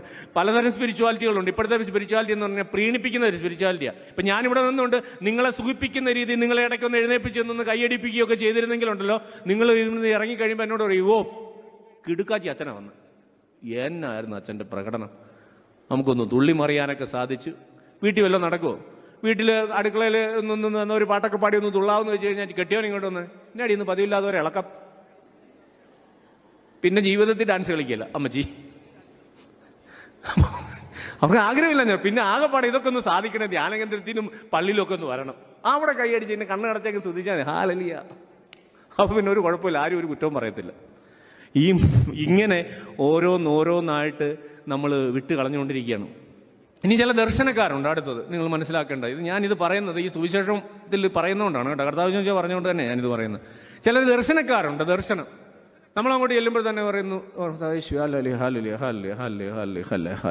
കട്ടൻ കാപ്പി കാണുന്നു, കട്ടൻ കാപ്പി കാണുന്നു. അപ്പോൾ ഞാൻ എന്നോട് പറഞ്ഞു, അപ്പോൾ ഞാൻ പറഞ്ഞു കട്ടൻ കാപ്പി കാണുന്ന നല്ല കാര്യം, ഞാൻ കട്ടൻ കാപ്പിയൊക്കെ കുടിക്കുന്ന ആളെ, എനിക്ക് കട്ടൻ കാപ്പി ഭയങ്കര ഇഷ്ടമാണെന്ന് പറഞ്ഞു. വേറെ എന്തെങ്കിലും കട്ടൻ കാപ്പിയായിട്ട് ബന്ധപ്പെട്ട്, നമ്മൾ കട്ടൻ കാപ്പിയായിട്ട് ബന്ധപ്പെട്ട് എന്താ സംഭവിക്കാനാണ്? കട്ടൻ കാപ്പി അത്ര തന്നെ. ചൂല് കാണുന്നു, ഫാൻ കാണുന്നു. ഇതൊക്കെ എന്തിനാ പറയുന്നത് നിങ്ങൾക്ക് മനസ്സിലായോ? ഇപ്പം സാധാരണ ഒരു കഷ്ടപ്പാടും ബുദ്ധിമുട്ടും പിടിച്ചൊരു അമ്മച്ചിയോട് പറയാം ഫാൻ കാണുന്നു എന്ന് പറഞ്ഞാൽ അമ്മച്ചി ഉടനെ പെട്ടെന്ന്, അല്ല അമ്മച്ചിയല്ല അച്ഛനെ, പെട്ടെന്ന് അവരുടെ മനസ്സിലേക്ക് ഓടി വരാൻ സാധ്യതയുള്ള 1-2 ചിന്തകൾ ഞാൻ പറയാം. അവരുടനെ പെട്ടെന്ന് എങ്ങാനും ജീവിതത്തിൽ എപ്പോഴെങ്കിലും വീട്ടിലെ ബുദ്ധിമുട്ട് കൊണ്ടോ പ്രയാസം കൊണ്ടോ ആത്മഹത്യ ചെയ്യണമെന്ന് തോന്നിയിട്ടുണ്ടെങ്കിൽ ഈ ഫാൻ കണ്ടപ്പം, ഈ ഫാൻ എന്ന് പറയുന്നത്, അപ്പോൾ എനിക്ക് ഈ ഫാനിൽ അങ്ങ് തൂങ്ങിയാലൊന്ന് തോന്നിയിട്ടുണ്ട് അച്ഛാ എന്ന് പറയും. അപ്പം ഈ കാര്യം ഉടനെ തന്നെ നമ്മൾ എടുത്തിട്ട് അളക്കും. ഇവർ ചുമ്മാ എറിഞ്ഞതാ. അപ്പം നമ്മളിതങ്ങ് പറയും. ഉടനെ തന്നെ അവർ തിരിച്ചടുത്ത മറുപടി ഇങ്ങോട്ട് കയറി വന്നപ്പോഴേ കർത്താവ് എനിക്കെല്ലാം വെളിപ്പെടുത്തി തന്നായിരുന്നു. എന്തോന്ന് വെളിപ്പെടുത്തിയ കാര്യം? വെളിപ്പെടുത്തലുകളും വെളിപാടുകളും ഒക്കെ ഉണ്ട്. അത് മനുഷ്യ നന്മയ്ക്ക് വേണ്ടി ആയിരിക്കണം, അല്ല അവരെ ചൂഷണം ചെയ്യാനാകരുത്. പിന്നെ അടുത്ത വിഷയം കൊച്ചു പിള്ളേരോടും ഒക്കെ ആയിട്ടുള്ള ഒരു 10-14 വയസ്സ് കഴിഞ്ഞുള്ള ആൺപിള്ളേരോടും പെൺപിള്ളേരോടും ഒക്കെ ചോദിക്കുന്ന അടുത്ത ചോദ്യം, കൂട്ടുകാരുണ്ടോ? ചോദ്യം എങ്ങോട്ടാ പോകുന്നത് നമുക്ക് മനസ്സിലാവും, എനിക്ക് മനസ്സിലാവും, നിങ്ങൾക്ക് എനിക്കറിയത്തില്ല. കൂട്ടുകാരുണ്ടോ? കാരണം പ്രാർത്ഥന ആരൂപി ചൈതന്യത്തിൽ പോയിരിക്കുന്നതുകൊണ്ട് നമുക്ക് പിടികിട്ടത്തില്ലേ. അപ്പോൾ കൂട്ടുകാരുണ്ടോ? കൂട്ടുകാരുണ്ട്. ഉണ്ടെന്ന് നമ്മൾ പറയുകയാണ്. അടുത്ത ചോദ്യം, ആണാണോ പെണ്ണാണോ കൂടുതൽ കൂട്ടുകാർ? നമ്മുടെ ആണുങ്ങളും ഉണ്ട് പെണ്ണുങ്ങളും ഉണ്ട്. പെണ്ണുങ്ങളും ഒക്കെ ആയിട്ടുള്ള ബന്ധം തന്നെ, ആണുങ്ങളുമായിട്ട് ബന്ധമൊന്നുമില്ലേ? പെണ്ണുങ്ങളുമായിട്ടുള്ള ബന്ധം അതെടുത്ത് ചോദിക്കും. പെണ്ണുങ്ങളും ഒക്കെ ആയിട്ടുള്ള നിങ്ങളുടെ ബന്ധം. അപ്പോൾ അവിടെ നോർമലായിട്ട് നമ്മുടെ ആൺപിള്ളേരല്ലേ, അല്ലെങ്കിൽ നമ്മുടെ പെൺപിള്ളേരല്ലേ, അവർ പറയും എനിക്ക് ആ ചേട്ടനെ ഇഷ്ടമായിരുന്നു, ആ കൊച്ചിനെ ഇഷ്ടമായിരുന്നു, അവനൊരു ഇത് തന്നെ കെട്ടിപ്പിടിച്ചിട്ടുണ്ട്, അവനൊരു ഉമ്മ തന്നിട്ടുണ്ട് എന്നൊക്കെ എല്ലാം വിളിച്ചു പറയും. കണ്ടോ, ശരീരത്തെ നശിപ്പിച്ചിരിക്കുന്നു, മ്ലേച്ഛമാക്കിയിരിക്കുന്നു, നീ നശിച്ചവളായിരിക്കുന്നു, കഴിഞ്ഞു. പിന്നെ ആ കൊച്ചൻ ജീവിതകാലം മുഴുവൻ വട്ടനായിട്ട് നടക്കും. പിന്നെ അവന് ജീവിതത്തിൽ ഏതെങ്കിലും ഒരു കൂട്ടുകാരിയോ ആരെങ്കിലും വന്ന് അവൻ്റെ കയ്യെ പിടിച്ചാൽ പോലും അവനാകപ്പാടെ പേടിയാണ്. ദൈവമേ, വീണ്ടും ശരീരം മുഴുവൻ നശിച്ചിരിക്കുന്നു. ഇത് തന്നെയാണ് നിങ്ങൾ ചിന്തിച്ചു നോക്ക്. ഇപ്പം നിങ്ങളുടെ അപ്പന്മാരിൽ എത്ര പേരും നിങ്ങളുടെ പെമ്മക്കളെ ഒന്ന് തലോടിയിട്ടുണ്ട്? തലോടാൻ പറ്റുമോ? പോസ്കോ എന്ന് വേണ്ട 100,000 കേസുകളാണ്. അപ്പന് പോലും സ്വന്തം കൊച്ചിനെ തൊടാൻ പറ്റാത്ത അവസ്ഥയിലേക്ക് എത്തിച്ചില്ല നമ്മുടെ സമൂഹം. പറഞ്ഞു നിങ്ങൾ അമ്മമാര് ഓക്കെ, അമ്മമാര് പിന്നെ ഇടയ്ക്കൊക്കെ മോനെ ഒന്ന് ചക്കരെ കൂട്ടാന്നൊക്കെ പറഞ്ഞ് തലോടുകയൊക്കെ ചെയ്യും. പക്ഷെ അപ്പന്മാരൊന്നും ചെയ്യത്തില്ലെന്നേ. ഇതുങ്ങൾക്ക് ആഗ്രഹമില്ലാഞ്ഞിട്ടൊന്നുമല്ല, ആഗ്രഹമൊക്കെ ഉണ്ട്. എൻ്റെ കൊച്ചിനെ, എൻ്റെ പെൺകൊച്ചിനെ, എൻ്റെ ആൺകൊച്ചിനെയൊക്കെ ഒന്ന് തലോടണമെന്നും അവരോട് കൂടെ വർത്താനം പറഞ്ഞിരിക്കണം. പക്ഷെ നമുക്കെല്ലാം പേടിയാണ്. അപ്പന്മാരെ അങ്ങ് ദൂരേക്ക് മാറ്റി നിർത്തിയിരിക്കുക. നിങ്ങൾ അവിടെ ഇരുന്നു, നിങ്ങൾ ഞങ്ങളുടെ കാര്യത്തിലൊന്നും ഇടപെടണ്ട. ചോദിക്കും, നിങ്ങൾ പറ, നിങ്ങൾ നല്ലൊരു ശതമാനം ആളുകൾ, നിങ്ങൾക്ക് എല്ലാവർക്കും തന്നെ നിങ്ങളുടെ മക്കളെയൊക്കെ ഒന്ന് തലോടണമെന്നും സ്നേഹിക്കണമെന്നും നമുക്കൊരു ഉമ്മ തരണമെന്നൊക്കെ ആഗ്രഹമില്ലേ? ഇതെങ്ങനെയാന്ന് പാവമാന്ന്? കാരണം ഇങ്ങനെ ശീലിപ്പിച്ചത് കൊണ്ട് വിശുദ്ധമായ മനസ്സോടുകൂടി നമ്മൾ ഒരാളെ സ്പർശിച്ചാലും അതിന് മറ്റേ അർത്ഥത്തിലേക്ക് പോകുക. കാരണം നമ്മുടെ കുഞ്ഞുങ്ങൾ അങ്ങനെ ഇപ്പൊ പഠിക്കുന്നത്. അവരെ സ്കൂളിൽ ചെല്ലുമ്പോഴേ നിങ്ങൾ അവിടെ സ്പർശിക്കും ഇവിടെ സ്പർശിക്കുന്ന എല്ലാം പാപം, അല്ല അത് തെറ്റ്, ശരിയല്ല, അങ്ങനെ ശരിയല്ലാത്ത സ്പർശനങ്ങളാണ്. അപ്പൊ ഗതികേടിന് അപ്പനെങ്ങാനും ഒന്ന് തലോടിപ്പോയി ഉടനെ കൊച്ചിന്റെ മനസ്സിൽ മറ്റേ ചിന്തയാണ്. ഈ രീതിയിലേക്ക് നമ്മൾ ഓരോരുത്തരും കൊണ്ടുപോവാണ്. സർവ്വതും പാപം, നോക്കുന്നത് പാപം, നിൽക്കുന്നത് പാപം, ഇരിക്കുന്നത് പാപം. കർത്താവ് വിശ്വസിച്ച ഇങ്ങനെയൊന്നും പറഞ്ഞില്ല. കർത്താവ് വിശ്വസിച്ച 10 കൽപ്പനകളെ പറ്റിയൊക്കെ നമ്മൾ കൊല്ലരുത്, വ്യഭിചാരം ചെയ്യരുത്, മോഷ്ടിക്കരുത് എന്നൊക്കെ പറഞ്ഞ് പഴയ നിയമത്തിൽ പറയുമ്പോൾ ഈശോ ഭാഗ്യങ്ങളെ കുറിച്ചാണ് പറയുന്നത്. ആത്മാവിൽ ദരിദ്രർ ഭാഗ്യവാന്മാർ. അവിടുന്ന് അങ്ങനെ സൗഭാഗ്യങ്ങളെ കുറിച്ചാണ് പറയുന്നത്. കാരണം നിങ്ങളുടെ മുമ്പിൽ വന്ന് ദൈവരാജ്യത്തെക്കാൾ അധികമായി നരകത്തെക്കുറിച്ച് പ്രസംഗിക്കുന്നവനുണ്ടോ? സൂക്ഷിക്കണം. നിങ്ങളെ കൊണ്ട് നരകത്തിൽ പോകാൻ. രക്ഷയേക്കാൾ അധികം കർത്താവ് ഈശോ നിനക്ക് നേടിത്തന്ന രക്ഷയേക്കാൾ അധികം ശിക്ഷയെക്കുറിച്ച് നിന്നോട് സംസാരിക്കുന്നുണ്ടോ? സൂക്ഷിക്കണം. അത് നിന്നെ അപകടത്തിൽ കൊണ്ടെത്തിക്കും. പുണ്യത്തെക്കാൾ അധികം പാപത്തെക്കുറിച്ച് സംസാരിക്കുന്നുണ്ടോ? സൂക്ഷിക്കണം. ഈശോ മിശിഹ വിശുദ്ധ ഗ്രന്ഥത്തിൽ നമുക്ക് കാണാൻ സാധിക്കും. അവിടുന്ന് മറ്റ് ശിഷ്യന്മാരെ തിരുത്തുന്ന രംഗങ്ങളുണ്ട്. എത്ര മനോഹരമായിട്ടാണെന്നറിയാം അവിടുന്ന് അത് ചെയ്തത്. ശിഷ്യന്മാരെ തിരുത്തുന്ന രംഗങ്ങളുണ്ട്. നമ്മുടെ വീട്ടിൽ 2 ആത്മാക്കളോ 3 പെൺമക്കളോ ഒക്കെ ഉണ്ടെന്ന് വെച്ചോ. ഇവരതിൽ ഒരുത്തൻ തെറ്റ് ചെയ്തു എന്ന് ഒരുത്തൻ വന്ന് നമ്മളോട് പറഞ്ഞു. അവൾ ഇന്ന് ഇങ്ങനെ പോയപ്പോൾ അവിടെ നിന്ന് ഒരു കൂട്ടുകാരൻ മേടിച്ചു കൊടുത്ത് ഐസ്ക്രീം തിന്നു എന്ന് പറഞ്ഞു. അവൻ വന്ന് പറഞ്ഞു അപ്പനോട്. ഉടനെ തന്നെ അപ്പൻ ഇവളെ വിളിച്ചെടി നീ ഇന്ന് ഐസ്ക്രീം തിന്നു. അവളുടനെ പേടിച്ചിട്ട് പറയും അയ്യോ ഞാൻ തിന്നിട്ടില്ല അച്ഛാന്ന് പറയും. ഉടനെ തന്നെ അപ്പം നീ കള്ളമാണോടാ പറഞ്ഞു അവനോട് ചോദിക്കും. ഇങ്ങനെ കൂട്ടിച്ചോദ്യങ്ങളെല്ലാം നടത്തി ഇനി അവസാനം ഈ പിള്ളേരുടെ കയ്യിൽ നിന്ന് കിട്ടത്തില്ലെന്ന് പറയുമ്പോൾ ഐസ്ക്രീം കടക്കാരൻ്റെ അടുക്ക ചെല്ലും. അങ്ങനെ നാട്ടുകാർ മുഴുവൻ ഈ സംഭവം അറിയും. ആ കൊച്ചൊരു ഐസ്ക്രീം തിന്ന ആ വിഷയം. പക്ഷെ നാട്ടുകാർ മുഴുവൻ ഈ വിഷയം അറിഞ്ഞ് അങ്ങനെ നാണക്കേടെ. കർത്താവ് വിശ്വസിച്ച് അങ്ങനെയല്ല. സുവിശേഷത്തിൽ പറയുന്നുണ്ട് അവർ നടന്നു പോവുകയായിരുന്നു. അപ്പോൾ അവരുടെ ഇടയിൽ ഒരു തർക്കമുണ്ടായി. ആരാണ് നിങ്ങളിൽ വലിയവൻ, തങ്ങളിൽ ആരാണ് വലിയവൻ എന്നൊരു തർക്കമുണ്ടായി. ഈശോ അവിടെ വെച്ച് ഒന്നും പറഞ്ഞതായിട്ട് പറയുന്നില്ല. അവസാനം ഇവർ 12 പേര് മാത്രമായിട്ട് ഒരുമിച്ച് കൂടിയപ്പോൾ ഈശോ അവരോട് ചോദിക്കുകയാണ്, ഇങ്ങോട്ട് വന്നപ്പോൾ നിങ്ങൾ എന്തിനെക്കുറിച്ചാണ് തർക്കിച്ചത്? നിങ്ങൾ ഈ വരുന്ന വഴിക്ക് എന്തിനെക്കുറിച്ചാണ് തർക്കിച്ചത്? ആരും മറുപടി പറഞ്ഞതായിട്ട് സുവിശേഷത്തിൽ പറയുന്നില്ല. നിങ്ങൾ വായിച്ചു നോക്കണം ആ സുവിശേഷം. ആരും മറുപടി പറയുന്നില്ല. ഈശോ ഒരു കൂട്ടിച്ചോദ്യം നടത്തിയില്ല. പത്രോസെ നീ അല്ലടാ മൂത്തത്, പറയടാ ആരായിരുന്നു ഇത് ആദ്യം തുടങ്ങിയത്? അല്ല യോഹന്നാനെ പറയടാ നീ ആണോ അവിടെ തുടങ്ങിയത്? ഇങ്ങനെയുള്ള ഒരു കൂട്ടിച്ചോദ്യം നടത്തിയില്ല. കർത്താവ് ഉടനെ തന്നെ മറുപടി കൊടുക്കുകയാണ്. നിങ്ങൾ ഒന്നാമനാകാൻ ആഗ്രഹിക്കുക, എല്ലാവരുടെയും ശുശ്രൂഷരാടാ, ചുമ്മാ തമ്മിത്തല്ലാതെ. അത് പറഞ്ഞ് അവസാനിപ്പിച്ചു. നമ്മുടെ പ്രശ്നങ്ങൾ അവസാനിക്കത്തില്ലല്ലോ. നമ്മുടെ വീടുകളിൽ ഏതെങ്കിലും പ്രശ്നം, ഏതെങ്കിലും വഴക്കുകൾ ഇതുപോലെ പറഞ്ഞ് അവസാനിപ്പിക്കാറുണ്ടോ? നമ്മൾ ചോദ്യങ്ങളും കൂട്ടിച്ചോദ്യങ്ങളുമായിട്ട് പോകുമ്പോൾ വാശിയേറും, വൈരാഗ്യമേറും, വെറുപ്പേറും, കുടുംബത്തിലെ സമാധാനവും നഷ്ടപ്പെടും. ഇതാണ് പലപ്പോഴും സംഭവിക്കുന്നത്. അതൊരിക്കലും തീരാത്ത പ്രശ്നമായിട്ട് അങ്ങനെ കിടക്കും ദീർഘകാലം. പലപ്പോഴും ദീർഘകാലം, വർഷങ്ങളോളം പരസ്പരം മിണ്ടത്ത് പോലുമില്ല. കുർബാനയ്ക്ക് വരും, പ്രാർത്ഥിക്കുകയും ചെയ്യും, പെരുന്നാളിനും പോകും, ധ്യാനത്തിനും പോകും, സർവ്വ പരിപാടിക്കും പോകും. ഓർക്കുക പ്രിയമുള്ളവരെ, ഈശോ പഠിപ്പിച്ച ഒരുപാട് കാര്യങ്ങളുണ്ട്. ആ കാര്യങ്ങൾക്ക് ആദ്യം ഒന്ന് ചെയ്യുക. അത് കഴിഞ്ഞിട്ട് സമയമുണ്ടെങ്കിൽ മറ്റ് കച്ചവടങ്ങൾക്കൊക്കെ പോയാൽ മതി. ആദ്യം തമ്പുരാനെ അന്വേഷിക്കുക. ആദ്യം അവിടുത്തെ രാജ്യവും അവിടുത്തെ നീതിയും അന്വേഷിക്കുക. നമ്മുടെ ആരാധനക്രമവും നമ്മുടെ വിശുദ്ധ കുർബാനയും ഒക്കെ അത്ര അർത്ഥപൂർണമാണ്. അതിനൊരു പ്രാധാന്യവും ഇന്ന്. വിശുദ്ധ കുർബാനയ്ക്ക് ഒരു തിരുനാൾ നടക്കുന്ന പള്ളികളിൽ ചെന്ന് കഴിഞ്ഞാൽ വിശുദ്ധ കുർബാന നടക്കുകയാണ്. അവിടെ ഒരു സൈഡിൽ വലിയ പാട്ടുകാർ, വലിയ ചെണ്ടമേളവും ബഹളവുമായിട്ട് അവരങ്ങനെ. അച്ഛനാണെങ്കിൽ അച്ഛൻ അറിയാവുന്ന ട്യൂണിൽ അങ്ങനെ. അവസാനം സിറിയയിൽ പാട്ട് തുടങ്ങി കാഞ്ഞിരപ്പള്ളി വഴി വന്ന് എറണാകുളം വന്ന് ചങ്ങനാശ്ശേരി വന്ന് അവസാനം ഇത് എവിടെ ചെന്ന് അവസാനിച്ചെന്ന് അച്ഛനും ഒരു പിടിയില്ല, പാട്ടുകാർക്കും ഒരു പിടിയില്ല. അവസാനം ഇവിടെ വന്ന് കുർബാനയിൽ പങ്കെടുക്കുന്നു. എന്നിട്ട് പറയും കുർബാന നീണ്ടതാണെന്ന്. കുർബാനയ്ക്ക് ഒരു ഓളമില്ലായിരുന്നു. ഈ അച്ഛൻ കുർബാനയിൽ ഇപ്പോൾ ഒരു ഗുമ്മില്ലായിരുന്നു. കുർബാനയ്ക്ക് ഗുമ്മെങ്ങനെ ഉണ്ടാകുന്നത്? കർത്താവ് ശമിച്ചല്ലേ കുർബാന അർപ്പിക്കുന്നത്. അത് ഗുമ്മുണ്ടാകാനല്ല, അത് നിന്നെ ദൈവസന്നിധിയിലേക്ക് നിന്നെ തന്നെ കൊണ്ട് അടുപ്പിക്കാനുള്ളതാ. ഇത് ഗുമ്മില്ലാതെ പോകുന്നതിന്റെ കാരണം നമുക്കിതെന്താണെന്ന് അറിയാത്തത് കൊണ്ടാണ്. ഈ പ്രാർത്ഥനകളുടെ അർത്ഥം എന്തെന്ന് അറിയാത്തത് കൊണ്ടാണ്. അതുകൊണ്ടാണ് നമ്മുടെ ദൈവാരാധന വിശുദ്ധ കുർബാനയോളം മഹത്വമുള്ള, വിശുദ്ധ കുർബാനയോളം വിശുദ്ധമായ മറ്റൊരു ആരാധനയും പ്രാർത്ഥനയും ഈ ലോകത്തില്ല. നിങ്ങൾ ഏതെല്ലാം പ്രാർത്ഥന പ്രാർത്ഥിച്ചുകൊണ്ട് ഒരു ഫലവുമില്ല. കെട്ടഴിക്കുന്ന പ്രാർത്ഥനയോ, കെട്ടുമുറുക്കുന്ന പ്രാർത്ഥനയോ, പിശാചിനെ വരുത്തുന്ന പ്രാർത്ഥനയോ, പിശാചിനെ വിട്ടുകൊടുക്കുന്ന പ്രാർത്ഥനയോ ഒന്നും ചെല്ലിട്ട്. ഇന്നാളൊരു വീട്ടിൽ ചെന്നപ്പോഴത്തേന് ടീപ്പോയുടെ അടിയിൽ കുറേ പ്രാർത്ഥനാ പുസ്തകങ്ങൾ. അപ്പോൾ അതിലൊരു പ്രാർത്ഥന ഗർഭം ഉണ്ടാകാനുള്ള പ്രാർത്ഥന. അവൻ കല്യാണമൊക്കെ കഴിച്ച പറ്റില്ല, നിങ്ങളൊക്കെ ഒരു മണ്ടന്മാരായി പോയിട്ട് ആ പ്രാർത്ഥന പുസ്തകം മേടിച്ച് പ്രാർത്ഥിച്ചാൽ പോരായിരുന്നു എൻ്റെ അമ്മച്ചിമാരെ. ഈ കഷ്ടപ്പാടിൻ്റെ വല്ല കാര്യം ഉണ്ടായിരുന്നു? ഗർഭം ഉണ്ടാകാനുള്ള പ്രാർത്ഥന ഞാൻ കണ്ടാന്നേ.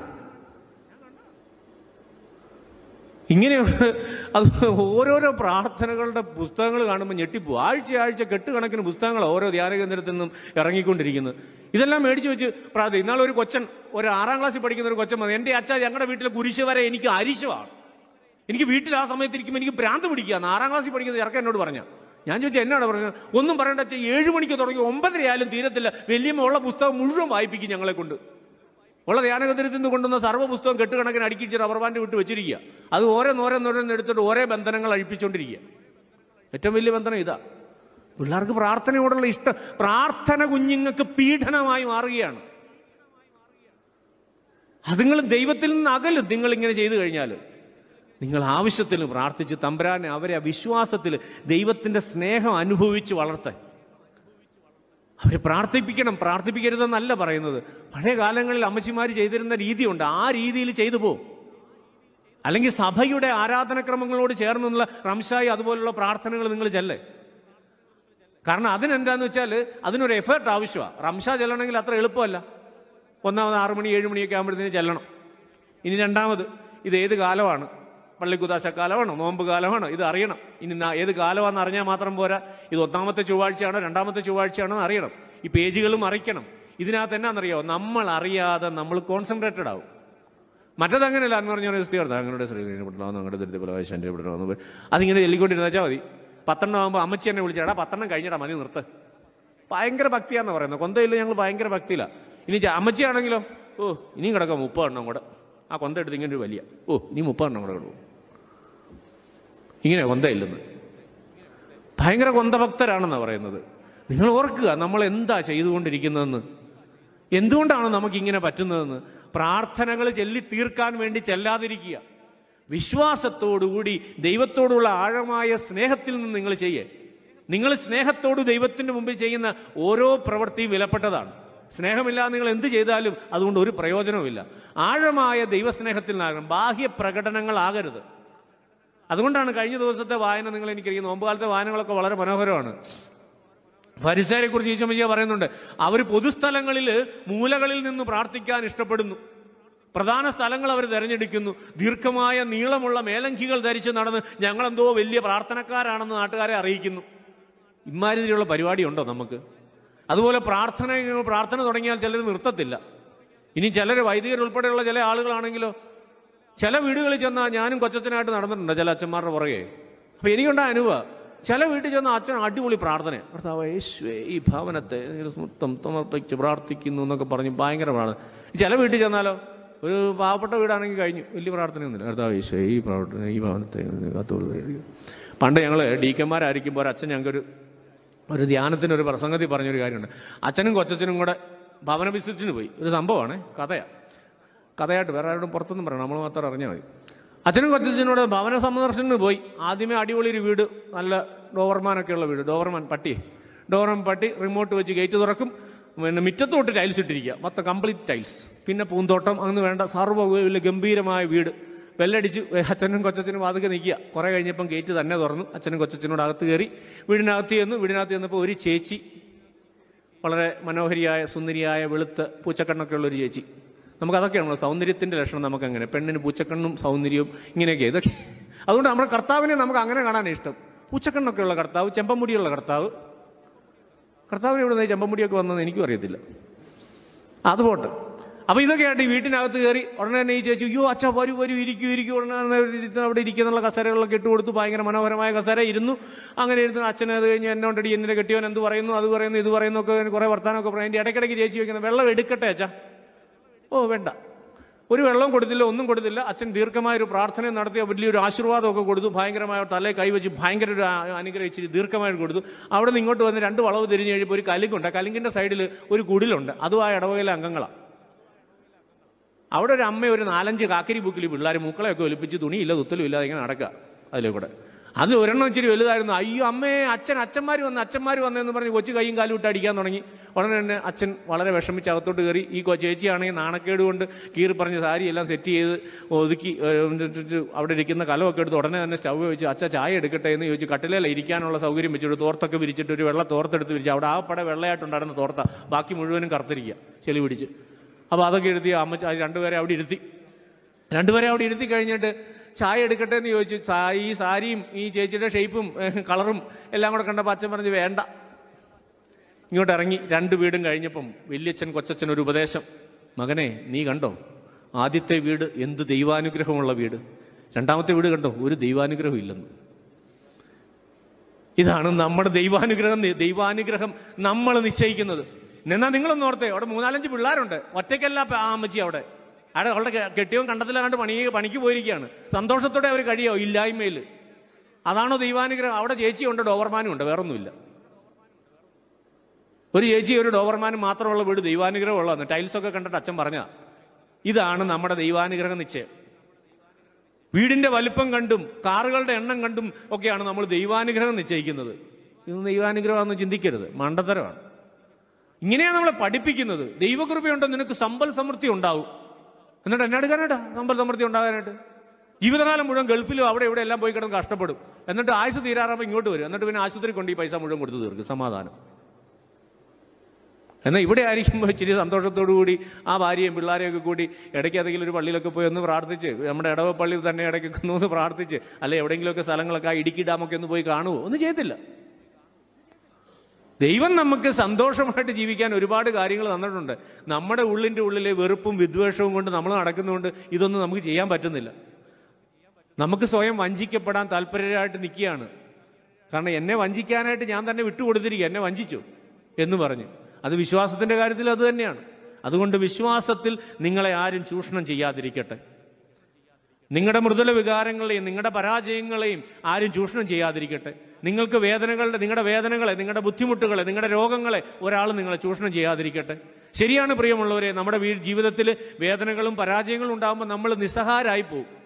ആരെന്നെ ഇതിൽ നിന്ന് രക്ഷിക്കും എന്ന ചിന്തയുമായിട്ട് നമ്മൾ ഓടി. എനിക്കൊരു ജീവിതത്തിൽ ഒരു പ്രശ്നം ഉണ്ടായപ്പോഴത്തേക്കിന് ഒരാളെന്നെ വിളിച്ചിട്ട്, ഒരച്ഛൻ എന്നെ ഫോൺ വിളിച്ചിട്ട്, നിനക്ക് കുറേ നാളുകളായിട്ട് പ്രശ്നങ്ങളാണ് കേട്ടോ, നീ എത്രയും പെട്ടെന്ന് ഞാനൊരു ധ്യാന കേന്ദ്രത്തിൻ്റെ അഡ്രസ്സ് തരാം, നീ അവിടെ പോയി ഞാൻ പറഞ്ഞു, എൻ്റെ പൊന്നച്ഛ, എന്നെ സംബന്ധിച്ചുള്ള എൻ്റെ ഏറ്റവും വലിയ ധ്യാനം വിശുദ്ധ കുർബാനയാണ്. അതിൽ നിന്ന് എനിക്കൊന്നും കിട്ടിയില്ലെങ്കിൽ ലോകത്ത് ഞാൻ എവിടെ പോയാലും ഒന്നും കിട്ടാൻ പോകുന്നില്ല. അതാണ് എൻ്റെ വിശ്വാസം. അപ്പോൾ അതുകൊണ്ട് ഞാൻ അങ്ങനെ ജീവിച്ചോളാം. കല്ലെറിയുന്നവർ എറിഞ്ഞോട്ടെ, വസ്ത്രാക്ഷേപം ചെയ്യുന്നവർ ക്ഷയിച്ചോട്ടെ, അതുകൊണ്ട് എനിക്ക് പ്രത്യേകിച്ച് നഷ്ടമൊന്നും പറ്റുന്നില്ല. പറയേണ്ടവരെ കിടന്ന് പറയട്ടെ എന്ന് ഞാൻ പറഞ്ഞിട്ടുണ്ട്. അപ്പം അതുകൊണ്ട് നിങ്ങൾ അടിയുറച്ച വിശ്വാസത്തിൽ ജീവിക്കുക, ശരിയായ വിശ്വാസം അറിഞ്ഞ് മനസ്സിലാക്കി ജീവിക്കുക. ഇനിയൊരവസരം എനിക്ക് കിട്ടുകയാണെങ്കിൽ ഞാൻ വന്ന് ബാക്കി കാര്യങ്ങളിലൂടെ നിങ്ങൾക്ക് എനിക്ക് പറഞ്ഞു തരാൻ പറ്റുന്ന രീതിയിൽ പറയും. നമ്മുടെ സഭയുടെ യഥാർത്ഥ പാരമ്പര്യം ഇതൊന്നുമല്ല. നിങ്ങൾക്ക് ഒന്ന് രണ്ട് കാര്യങ്ങൾ പറഞ്ഞ് ഞാൻ അവസാനിപ്പിക്കുകയാണ്. നിസ്സാരമായ ഒന്ന് രണ്ട് കാര്യം. നമ്മുടെ വിശുദ്ധ കുർബാനയിൽ നമ്മൾ ഉപയോഗിക്കുന്ന ഒരു പ്രാർത്ഥനയുണ്ട്, ശുശ്രൂഷി ആവർത്തിച്ച് പറയുന്ന ഒരുപാട്. അൽത്താരപാലന്മാരാരെങ്കിലും ഉണ്ടോ? ഒന്ന് കൈവയ്ക്കുക. ഹലോ, അൽത്താരപാലന്മാരൊന്ന് കൈവയ്ക്കുക. നിങ്ങൾ ഏറ്റവും കൂടുതൽ ചെല്ലുന്ന പ്രാർത്ഥന ഏതാ? വിശുദ്ധ കുർബാനയുടെ ഇടയിൽ നിങ്ങൾ ഏറ്റവും കൂടുതൽ ചെല്ലുന്ന പ്രാർത്ഥന ഏതാ? നമുക്ക് പാത്തിരിക്കാം അല്ലേ? നമുക്ക് പ്രാർത്ഥിക്കാം, സമാധാനം നമ്മോടുകൂടെ എന്നൊരു പ്രാർത്ഥനയുണ്ട്. ഈ ശുശ്രൂഷികളുടെ ചുമതല എന്താണെന്ന് നിങ്ങൾക്കറിയാം. ഇവർ ഇമ്മ കാക്കരി വിക്കിരി പിള്ളേർ ഇവിടെ നിന്ന് കോപ്രായം കാണിച്ചാൽ അങ്ങോട്ട് തള്ളി ഇങ്ങോട്ട് തള്ളി നിൽക്കുക. ഇവരുടെ സ്ഥാനമുള്ള ഇവരാണ് ശരിക്കും കുർബാന നിയന്ത്രിക്കുന്നവർ. ശുശ്രൂഷികളെ ശരിക്കും ക്രമപാലകരെന്നാണ് പഴയ ആളുകൾ പറഞ്ഞിരുന്നത്. ക്രമപാലകർ എന്ന് വെച്ചാൽ കുർബാനയുടെ, അതാണ് ഞാൻ പറഞ്ഞത്, നമ്മുടെ വിശ്വാസ രീതികളുടെ ആഴവും അർത്ഥവും നിങ്ങൾ മനസ്സിലാക്കുമ്പോൾ, ഇപ്പം ഞാൻ പറഞ്ഞ കാര്യങ്ങളൊക്കെ പെരിഫറലാണ്. ഇനി നിങ്ങൾ മറ്റു കാര്യങ്ങൾ ആഴവും അർത്ഥം, കുർബാനയുടെ വാക്കുകളുടെ പ്രാർത്ഥനകളുടെ ആഴവും അർത്ഥവും മനസ്സിലാകുമ്പോഴേ നമുക്കിതൊക്കെ ഇപ്പം ഇതുവരെ കാണിച്ച കോപ്രായങ്ങളൊക്കെ വിഡിത്തമാണെന്ന് മനസ്സിലാവുള്ളൂ. നമുക്ക് പ്രാർത്ഥിക്കാം, സമാധാനം നമ്മോടുകൂടെ എന്ന ശുശ്രൂഷികൾ ആരാ? അവർ ക്രമപാലകരാണ്. ഈ ക്രമത്തെ മുഴുവൻ, കുർബാനയുടെ ക്രമത്തെ മുഴുവൻ അവരാ നിങ്ങളോട് പറയുന്നത്. നമുക്ക് പ്രാർത്ഥിക്കാം, സമാധാനം നിങ്ങളോടുകൂടെ. അപ്പൊ നമ്മൾ പ്രാർത്ഥിച്ചുകൊണ്ട് സമാധാനത്തിൽ നിൽക്കാൻ അവർ നമ്മളെ ആഹ്വാനിക്കുക. എന്താണ് സമാധാനം? ഈശോ മിശിഹായാണ്, ഉത്ഥിതനായ മിശിഹായാണ് സമാധാനം. നീ കിടന്ന് ചാടാതെ, ബഹളം വെക്കാതെ, ഏകാഗ്രമായി നിൽക്കുക. ഇനി ഈ പ്രാർത്ഥന ഉണ്ടായതിന് പിന്നിൽ ഒരു ചരിത്രമുണ്ട്. അതായത് ആദിമ ക്രൈസ്തവർ പീഡനത്തിന് വിധേയമായിക്കൊണ്ടിരുന്ന ഒരു കാലഘട്ടം. അവർ ഗുഹകളിലും മറ്റു സ്ഥലങ്ങളിൽ ആരും കാണാതെ രഹസ്യ സങ്കേതങ്ങൾ കണ്ടെത്തി വിശുദ്ധ കുർബാന അർപ്പിച്ചിരുന്നൊരു കാലഘട്ടം. അങ്ങനെ വിശുദ്ധ കുർബാന അർപ്പിക്കുമ്പോൾ അർപ്പിക്കുന്നതിൻ്റെ ഇടയിൽ പടയാളികളോ ശത്രുക്കളോ വന്ന് കൂടെയുള്ളവരെയും പുറകിൽ നിൽക്കുന്നവരെയും സൈഡിൽ നിൽക്കുന്നവരെയും വെട്ടി വീഴ്ത്തുകയും പിടിച്ചു വലിച്ചുകൊണ്ട് പോവുകയും ഒക്കെ ചെയ്യുമ്പോൾ ഈ കുർബാന തടസ്സപ്പെടാതിരിക്കാനായിട്ട് ക്രമപാലകനായ ശുശ്രൂഷി അവിടെ നിന്ന് ആ ദൈവജനത്തോട് പറയും, നമുക്ക് പ്രാർത്ഥിക്കാം, സമാധാനം നിങ്ങളോടുകൂടെ, നിങ്ങൾ വിഷമിക്കരുതേ, നിങ്ങൾ പ്രതികരിക്കരുതേ, നിങ്ങൾ ശാന്തരായിട്ട് നിൽക്കേ. ചിലപ്പോൾ സ്വന്തം മകനെയാകാം, സ്വന്തം ഭർത്താവിനെയാകാം, സ്വന്തം ഭാര്യയാകാം വെട്ടി വീഴ്ത്തുന്നത്. അവർ ചോരയിൽ കിടന്ന് പിടയ്ക്കുമ്പോഴും അവർ കുർബാനയിൽ നിന്ന് മാറുകയില്ല. കാരണം അവർക്കറിയാം ഈ ഭൗതികമായ ജീവിതം. കാരണം കർത്താവ് പറഞ്ഞിട്ടുണ്ട്, നിന്റെ ശരീരത്തെ കൊല്ലുന്നവനെ നീ ഭയപ്പെടേണ്ട എന്ന്. അതാണ് ആ ശുശ്രൂഷി പറയുന്നത്. നിങ്ങൾ പരസ്പരം സമാധാനം ആശംസിക്കുവിൻ, ശുശ്രൂഷി പറയുക. ഹൃദയം കൊണ്ട് നിങ്ങൾ പ്രാർത്ഥിക്കുവിൻ, ശുശ്രൂഷി പറയുക. നമുക്ക് തലകുനിച്ച് ആശീർവാദം സ്വീകരിക്കാം, ശുശ്രൂഷി പറയുക. മാമോദീസ സ്വീകരിച്ചവർ ഇവിടെ നിൽക്കുക, അല്ലാത്തവർക്ക് പോകാം. അപ്പൊ നിങ്ങൾ ഓർക്കുക, പ്രിയമുള്ള അൽത്താര ബാലന്മാരെ, എൻ്റെ കുഞ്ഞുങ്ങളെ, നിങ്ങൾ ഇവിടെ കയറി നിന്ന് നിസാരപണിയല്ല ചെയ്യുന്നത്. നിങ്ങളാണ് ഈ ദൈവജനത്തെ മുഴുവൻ ദൈവാരാധനയ്ക്ക് വേണ്ടി ക്രമീകരിക്കുകയും അവരുടെ ചിന്തകളെയും വിചാരങ്ങളെയും മുഴുവനും ദൈവസന്നിധിയിലേക്ക് ഉയർത്തുകയും ചെയ്യേണ്ടവരാണ് നിങ്ങൾ. അവിടെ നിന്ന് നിങ്ങൾ കോപ്രായം കാണിക്കാനും വിഡിത്തം കാണിക്കാനും ഉള്ളവരല്ല. അത് നമ്മുടെ യഥാർത്ഥ പാരമ്പര്യത്തിൽ കുഞ്ഞുങ്ങളായിരുന്നില്ല ശുശ്രൂഷികൾ, മുതിർന്നവരായിരുന്നു അൽത്താര ശുശ്രൂഷികൾ. കാരണം അവരവിടെ നിന്ന് കോപ്രായം കാണിക്കില്ല. അവർക്കറിയാം ഇതിന്റെ സീരിയസ്നെസ് എന്താണ്, ഇവിടെ എന്താണ് നടക്കുന്നതെന്ന് അവർക്കറിയാം. ഇനി മറ്റൊരു പ്രാർത്ഥനയുണ്ടല്ലേ, ആമേൻ, ഇല്ലേ? വിശുദ്ധ കുർബാനയ്ക്കകത്ത് നമ്മൾ ഏറ്റവും കൂടുതൽ, വിശുദ്ധ കുർബാനയെ മാത്രമല്ല ഏറ്റവും കൂടുതൽ നമ്മൾ ചെല്ലുന്ന മറ്റൊരു പ്രാർത്ഥനയാണ് ആമേൻ. ഈ വാക്കിന്റെ അർത്ഥം എന്താണെന്ന് അറിയാം. എന്തുകൊണ്ടാണ് ഇതൊരു സുറിയാനി വാക്കാണ്? എന്തുകൊണ്ടാണ് ഇത്രയധികം ഭാഷകളിൽ കുർബാന ട്രാൻസ്ലേറ്റ് ചെയ്തിട്ടും ഈ വാക്ക് മാറിയില്ല? മുസ്ലിങ്ങളും ഈ വാക്ക് ഇങ്ങനെ തന്നെ ഉപയോഗിക്കുന്നുണ്ട്, യഹൂദന്മാരും ഈ വാക്ക് ഇങ്ങനെ തന്നെ ഉപയോഗിക്കുന്നുണ്ട്. ഒരു പരിധി വരെ ലോകത്തിൽ ഏറ്റവും കൂടുതൽ ഉച്ചരിക്കുന്ന ഒരു വാക്ക് വേണമെങ്കിൽ ഈ വാക്കാണ് ആമേൻ. എന്തുകൊണ്ടാണ് ഇത് മറ്റൊരു ഭാഷയിലേക്ക് ട്രാൻസ്ലേറ്റ് ചെയ്യാഞ്ഞത്? ആമേൻ എന്നാ പിന്നെ ഇങ്ങനെ സ്വർഗസ്നായ ഞങ്ങളുടെ രാജ്യം എന്ന് പറഞ്ഞിട്ട് ആമേൻ എന്ന് പറഞ്ഞതിന് പകരം അങ്ങനെ ആയിക്കോട്ടെ എന്ന് പറഞ്ഞാൽ മതിയായിരുന്നല്ലോ. എന്താ അങ്ങനെ അത് പറയാത്തത്? നമ്മുടെ പൂർവികര് മണ്ടന്മാരായിരുന്നു. നമ്മൾ സ്വയം മണ്ടന്മാരും മണ്ടികളും ഒക്കെ ആയി മാറി. പക്ഷേ പൂർവികര്, നമ്മുടെ ഒരു പൂർവികരുണ്ടായിരുന്നു. നമ്മുടെ പൂർവികര്, അവരുടെ പിൻതലമുറക്കാരായ നമ്മൾ വളരെ അതുകൊണ്ടാണ് ഞാൻ പറഞ്ഞത്, അവർ ഹൈ ലെവലിൽ നിന്നെങ്കിൽ നമ്മൾ LKG-ക്കാരെക്കാളും കഷ്ടത്തിലായിപ്പോയി. ആമേൻ എന്ന വാക്കിന്റെ അർത്ഥം അങ്ങനെ ആയിക്കൊള്ളട്ടെ എന്നല്ല, അതൊരു ഉടമ്പടിയാണ്. അത് ദൈവവും ഞാനും തമ്മിലുള്ള ഉടമ്പടിയാണ്. പുരോഹിതൻ ചെല്ലുന്ന അല്ലെങ്കിൽ പ്രാർത്ഥനയ്ക്ക് നേതൃത്വം നൽകുന്ന പ്രാർത്ഥനയ്ക്ക് നേതൃത്വം നൽകുന്ന വ്യക്തി ഒരു പ്രാർത്ഥന ചൊല്ലിക്കഴിയുമ്പോൾ നിങ്ങൾ ആമേനെന്ന് ചെല്ലുമ്പോൾ നിങ്ങൾ ആ പ്രാർത്ഥന ഒരിക്കൽ കൂടി ഏറ്റുചൊല്ലി. ആ പ്രാർത്ഥന നിങ്ങൾ ഒരിക്കൽ കൂടി ഏറ്റുചൊല്ലി. അത് നിങ്ങളുടെ സ്വന്തമാക്കി നിങ്ങൾ അതിൽ എഴുതി ഒപ്പിട്ടു. ഇത് എൻ്റെ പ്രാർത്ഥനയാണ്, ഇത് ഞാനും ഏറ്റെടുത്തിരിക്കുന്നു, ഇതെൻ്റെ സ്വന്തമാണ്, ഇത് ഞാൻ പൂർണ്ണമായി അംഗീകരിക്കുന്നു എന്ന് പറഞ്ഞ് ദൈവവുമായിട്ട് ഉടമ്പടി ചെയ്യുകയാണ് ആമേൻ ചെല്ലുമ്പോൾ. അല്ലാണ്ട് അങ്ങ് ചേർത്തലേ പോയല്ലോ ഉടമ്പടി ചെയ്യേണ്ടത്. ഓടുക, കൃപാസനം മറ്റേ പത്രവും കഷത്തി വെച്ചുകൊണ്ട് ഓടുക. ഇവിടെ ആമേനൊന്ന് മര്യാദയ്ക്ക് ചെല്ലിയാൽ മതി, തീരാവുന്ന പ്രശ്നങ്ങളേ ഉള്ളൂ. അത് ചെല്ലത്തില്ല. ഇനിയും തീർന്നിട്ടില്ല. ആമേനെന്ന് പറഞ്ഞാൽ പിതാവായ ദൈവത്തോട് മനുഷ്യവംശം നൂറ്റാണ്ടുകളായി പ്രാർത്ഥിക്കുകയായിരുന്നു, ദൈവമേ ഞങ്ങളെ രക്ഷിക്കണമേ എന്ന് പറഞ്ഞുകൊണ്ട്. അങ്ങനെ രക്ഷിക്കണമേ എന്നുള്ള മനുഷ്യവംശത്തിന്റെ നിലവിളിക്ക് പിതാവായ ദൈവം കൊടുത്ത ഉത്തരമാണ് ഈശോ മിശിഹ. ആമേൻ, നിങ്ങളുടെ പ്രാർത്ഥന ഞാൻ കേട്ടിരിക്കുന്നു, ആമേൻ. അതുകൊണ്ടാണ് യോഹന്നാൻ വചനം മാംസമായി എന്ന് പറഞ്ഞതിന്റെ കാര്യം. അവന്റെ പിതാവിന്റെ വചനം ആമേൻ. അതുകൊണ്ട് നിങ്ങൾ ആമേൻ ഉച്ചരിക്കുമ്പോൾ മിശിഹായെ തന്നെയാണ്, ആ മിശിഹായെ തന്നെയാണ് നിങ്ങളും പറയുന്നത്. അപ്പൊ ഇത് ചുമ്മാ തമാശകളിയല്ല. കുർബാന അത്ര അറിവുണ്ടായിരുന്നു നമ്മുടെ പൂർവികർക്ക്. ഇതൊന്നും അറിയാതെ നമ്മൾ വന്ന് ഒന്നാപസക തിരുനാളിൽ കർത്താവിളി കൽപ്പനവൽ തിരുനാമത്തിൽ അത് എറണാകുളം ടൂണ് പിടിക്കും, കാഞ്ഞിരപ്പള്ളി ടൂണ് പിടിക്കും, അങ്കമാലി ടൂണ് പിടിക്കും, ചങ്ങനാശ്ശേരി ടൂണ് പിടിക്കും. ഇനിയിപ്പോൾ ഏതൊക്കെ ടൂണുകളുടെ വരുമെന്ന് അറിയത്തില്ല. അച്ഛന്മാരിതെല്ലാം പഠിക്കുകയും ചെയ്യണം. അതാണ്. അല്ലെങ്കിൽ ആളുകൾക്കൊരു ഗുമ്മില്ലെന്ന് പറയും. എന്നാ കുർബാനയായ ചില കുർബാനയൊക്കെ കണ്ടു കഴിഞ്ഞാൽ നമുക്കൊന്ന് റിയാലിറ്റി ഷോ ആണെന്ന് തോന്നുന്നു. ഭയങ്കര കൊട്ടും പാട്ടും ബഹളവും ആരവും. അപ്പം അത് അങ്ങനെ പോകേണ്ട ഒരു കാര്യമല്ല എന്ന് നിങ്ങളെ ഒരിക്കൽ കൂടി ഓർമ്മിപ്പിക്കുന്നു. പ്രിയമുള്ളവരെ, ഒരിക്കൽ കൂടി ഞാൻ ആദ്യം തൊട്ട് പറഞ്ഞ കുറച്ച് കാര്യങ്ങളൂടെ പറഞ്ഞുകൊണ്ട് അവസാനിപ്പിക്കുകയാണ്. ഞാൻ ആദ്യം തുടങ്ങിയത് മുതൽ പറയാം. നമ്മൾ കർത്താവിൽ അവൻ്റെ ഇഷ്ടം അന്വേഷിക്കുന്നവരാകുക ആദ്യം. അത് ഇഷ്ടം അറിയണമെങ്കിൽ എനിക്ക് വേദനകളും ദുഃഖങ്ങളും ദുരിതങ്ങളും ഒക്കെ ഉണ്ടാകുമ്പം മനസ്സൊന്ന് ശാന്തമാക്കുക. ബഹളങ്ങളിലേക്ക് ഓടിപ്പോകാതെ ഈ ദേവാലയത്തിലേക്ക് ഓടി വരിക. ഇവിടെ വന്ന് ശാന്തമായിട്ടിരിക്കുക. വിശുദ്ധ കുർബാനയിൽ ഒന്ന് സജീവമായി പങ്കെടുക്കുക. ഒച്ചപ്പാടും ബഹളത്തിൻ്റെയും തുള്ളുന്നതിൻ്റെ ഒന്നും പിന്നാലെ പോകാതെ ഒന്ന് ശാന്തമാകുക. എന്നിട്ട് ദൈവത്തോട് പ്രാർത്ഥിക്കുക, ദൈവമേ എനിക്ക് ഈ ദുഃഖമുണ്ട്, ഇതൊന്ന് നേരിടാനുള്ള ശക്തി നീ തന്നാൽ മതി, നീ ഒന്ന് കൂടെ നിന്ന് തന്നാൽ മതി, ഞാൻ മാനേജ് ചെയ്തോളാം, ഇത് മാറണ്ട എന്ന് പ്രാർത്ഥിക്കാൻ സാധിക്കണം നമുക്ക്. അതാ യഥാർത്ഥ വിശ്വാസം. ഞാൻ ആദ്യം പറഞ്ഞ അനുഭവം പറഞ്ഞില്ലേ, 20 വർഷത്തിന് മുകളിലായിട്ട് സ്വന്തം ഭാര്യയെ നോക്കുന്ന ഒരു ഭർത്താവ്. അയാൾ എനിക്ക് അത്ഭുതമായിരുന്നു. ഞാൻ അങ്ങനെ ഒരാളെ കണ്ടിട്ടില്ല എൻ്റെ ജീവിതത്തിൽ ഇതുവരെ. 20 വർഷം തുടർച്ചയായി ഒരു ദിവസം പോലും ഈ സ്ത്രീയെ ഉപേക്ഷിച്ച് പോകാതെ കൂടെ നിന്ന് ശുശ്രൂഷിക്കുന്ന ഭർത്താവ് എനിക്കൊരു അത്ഭുതമാണ്. ഇപ്പോൾ അവർ ജീവിച്ചിരിപ്പുണ്ടോ ഇല്ലെന്ന് എനിക്കറിയത്തില്ല. എനിക്ക് അത്ഭുതമായിരുന്നു. ഇങ്ങനെയുള്ള അത്ഭുതങ്ങൾ കാണണം. വീടുകളിലുണ്ട് മക്കൾക്ക് വേണ്ടി ജീവിതം മുഴുവൻ സമർപ്പിച്ച് ജീവിക്കുന്ന അമ്മമാരും അപ്പന്മാരും. പക്ഷെ നമ്മൾ അറിയുന്ന ആരെയാ? ശരണ്യം കിരണ്യം ഒക്കെ നമ്മൾ അറിയുന്നത്. അവരുടെ കഥ എല്ലാവർക്കും അറിയാം. എന്നിട്ട് അവരെയാ മാതൃകയാക്കി. ഇവിടെ ജീവിതം മുഴുവൻ റബ്ബർ വെട്ടിയും പാല് വെട്ടിയും പാറ പൊട്ടിച്ചും മക്കൾക്ക് വേണ്ടി വിയർപ്പൊഴുക്കി ജീവിച്ച് അവരുടെ ചെറിയ ചെറിയ ആഗ്രഹങ്ങൾ എൻ്റെ ദൈവമേ അവർക്ക് സാധിച്ചു കൊടുക്കാൻ പറ്റിയില്ലെന്ന് ഓർത്ത് കണ്ണീരൊഴുക്കുന്ന അപ്പന്മാരുണ്ട്. തങ്ങൾക്ക് കിട്ടിയ ചില്ലറ പൈസ കൊണ്ട് തൻ്റെ അമ്മയ്ക്കും തൻ്റെ കൊച്ചുങ്ങൾക്കും ഭാര്യയ്ക്കും ഒന്നും അവർ ആഗ്രഹിക്കുന്ന പോലെ കൊടുക്കാൻ പറ്റുന്നില്ലല്ലോ ദൈവമേ എന്നോർത്ത് കരയുന്ന നല്ല അപ്പന്മാരുണ്ട്. അവരുടെ കഥ എത്ര പേര് നിങ്ങളോട് പറയാറുണ്ട്?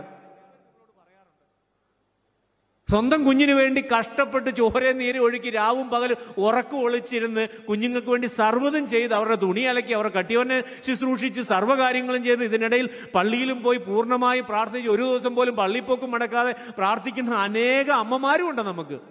കഥ ആർക്കും അറിയത്തില്ല. അവരൊക്കെ ഏതോ ഇരുട്ടിൽ കിടക്കുക. ഇവരുടെ കഥകളൊക്കെ നിങ്ങൾ മക്കളോട് വിളിച്ച് പറ. ഈ കണ്ട ശരണ്യയുടെയും കിരണ്യയുടെയും വീണുപോയവരുടെയും തകർന്നു പോയവരുടെയും കഥ അല്ല പറയേണ്ടത്. അതൊക്കെ ഒറ്റപ്പെട്ട സംഭവങ്ങളാ. ലക്ഷക്കണക്കിന് നല്ല മനുഷ്യര് നമുക്ക് ചുറ്റുമുണ്ട്. ഇത് കാണാനില്ല. കാരണം നമ്മുടെ TV വെച്ചാൽ നശിച്ചു പോയവരുടെ കഥ മാത്രമേ നമുക്ക് കാണാനുള്ളൂ. വാട്സപ്പും ഫേസ്ബുക്കും എടുത്താൽ ഇത് മാത്രമേ കാണാനുള്ളൂ. പിന്നെ എന്നാ? അപ്പൊ നമ്മുടെ എല്ലാം വിചാരം ലോകം മുഴുവനും എല്ലാം വൃത്തികെട്ടവരും കൊള്ളുകല്ലാത്തവരും കൊലപാതകങ്ങളും ദുഷ്ടന്മാരും വ്യഭിചാരികളുമാണ് നമ്മുടെ വിചാരം. അപ്പൊ പിന്നെ എന്നാ പിന്നെ ഞാനും അങ്ങ് പോയേക്കാന്ന് നോക്കും. ഇപ്പം ആരുമില്ലല്ലോ, ഇനിയിപ്പോൾ ഞാനായിട്ട് എന്തിനാ നിൽക്കുന്നത് എന്ന് വിചാരിച്ചു പോകും. അങ്ങനെയല്ല, ഒരുപാട് വിശുദ്ധര് നമുക്ക് ചുറ്റുമുണ്ട്. അപ്പം അവരെ കൂടെ തിരിച്ചറിയണം. ഒരു 7 വർഷം മുമ്പാണ് പട്ടം സ്വീകരിച്ച്. 2012 ഡിസംബർ 30.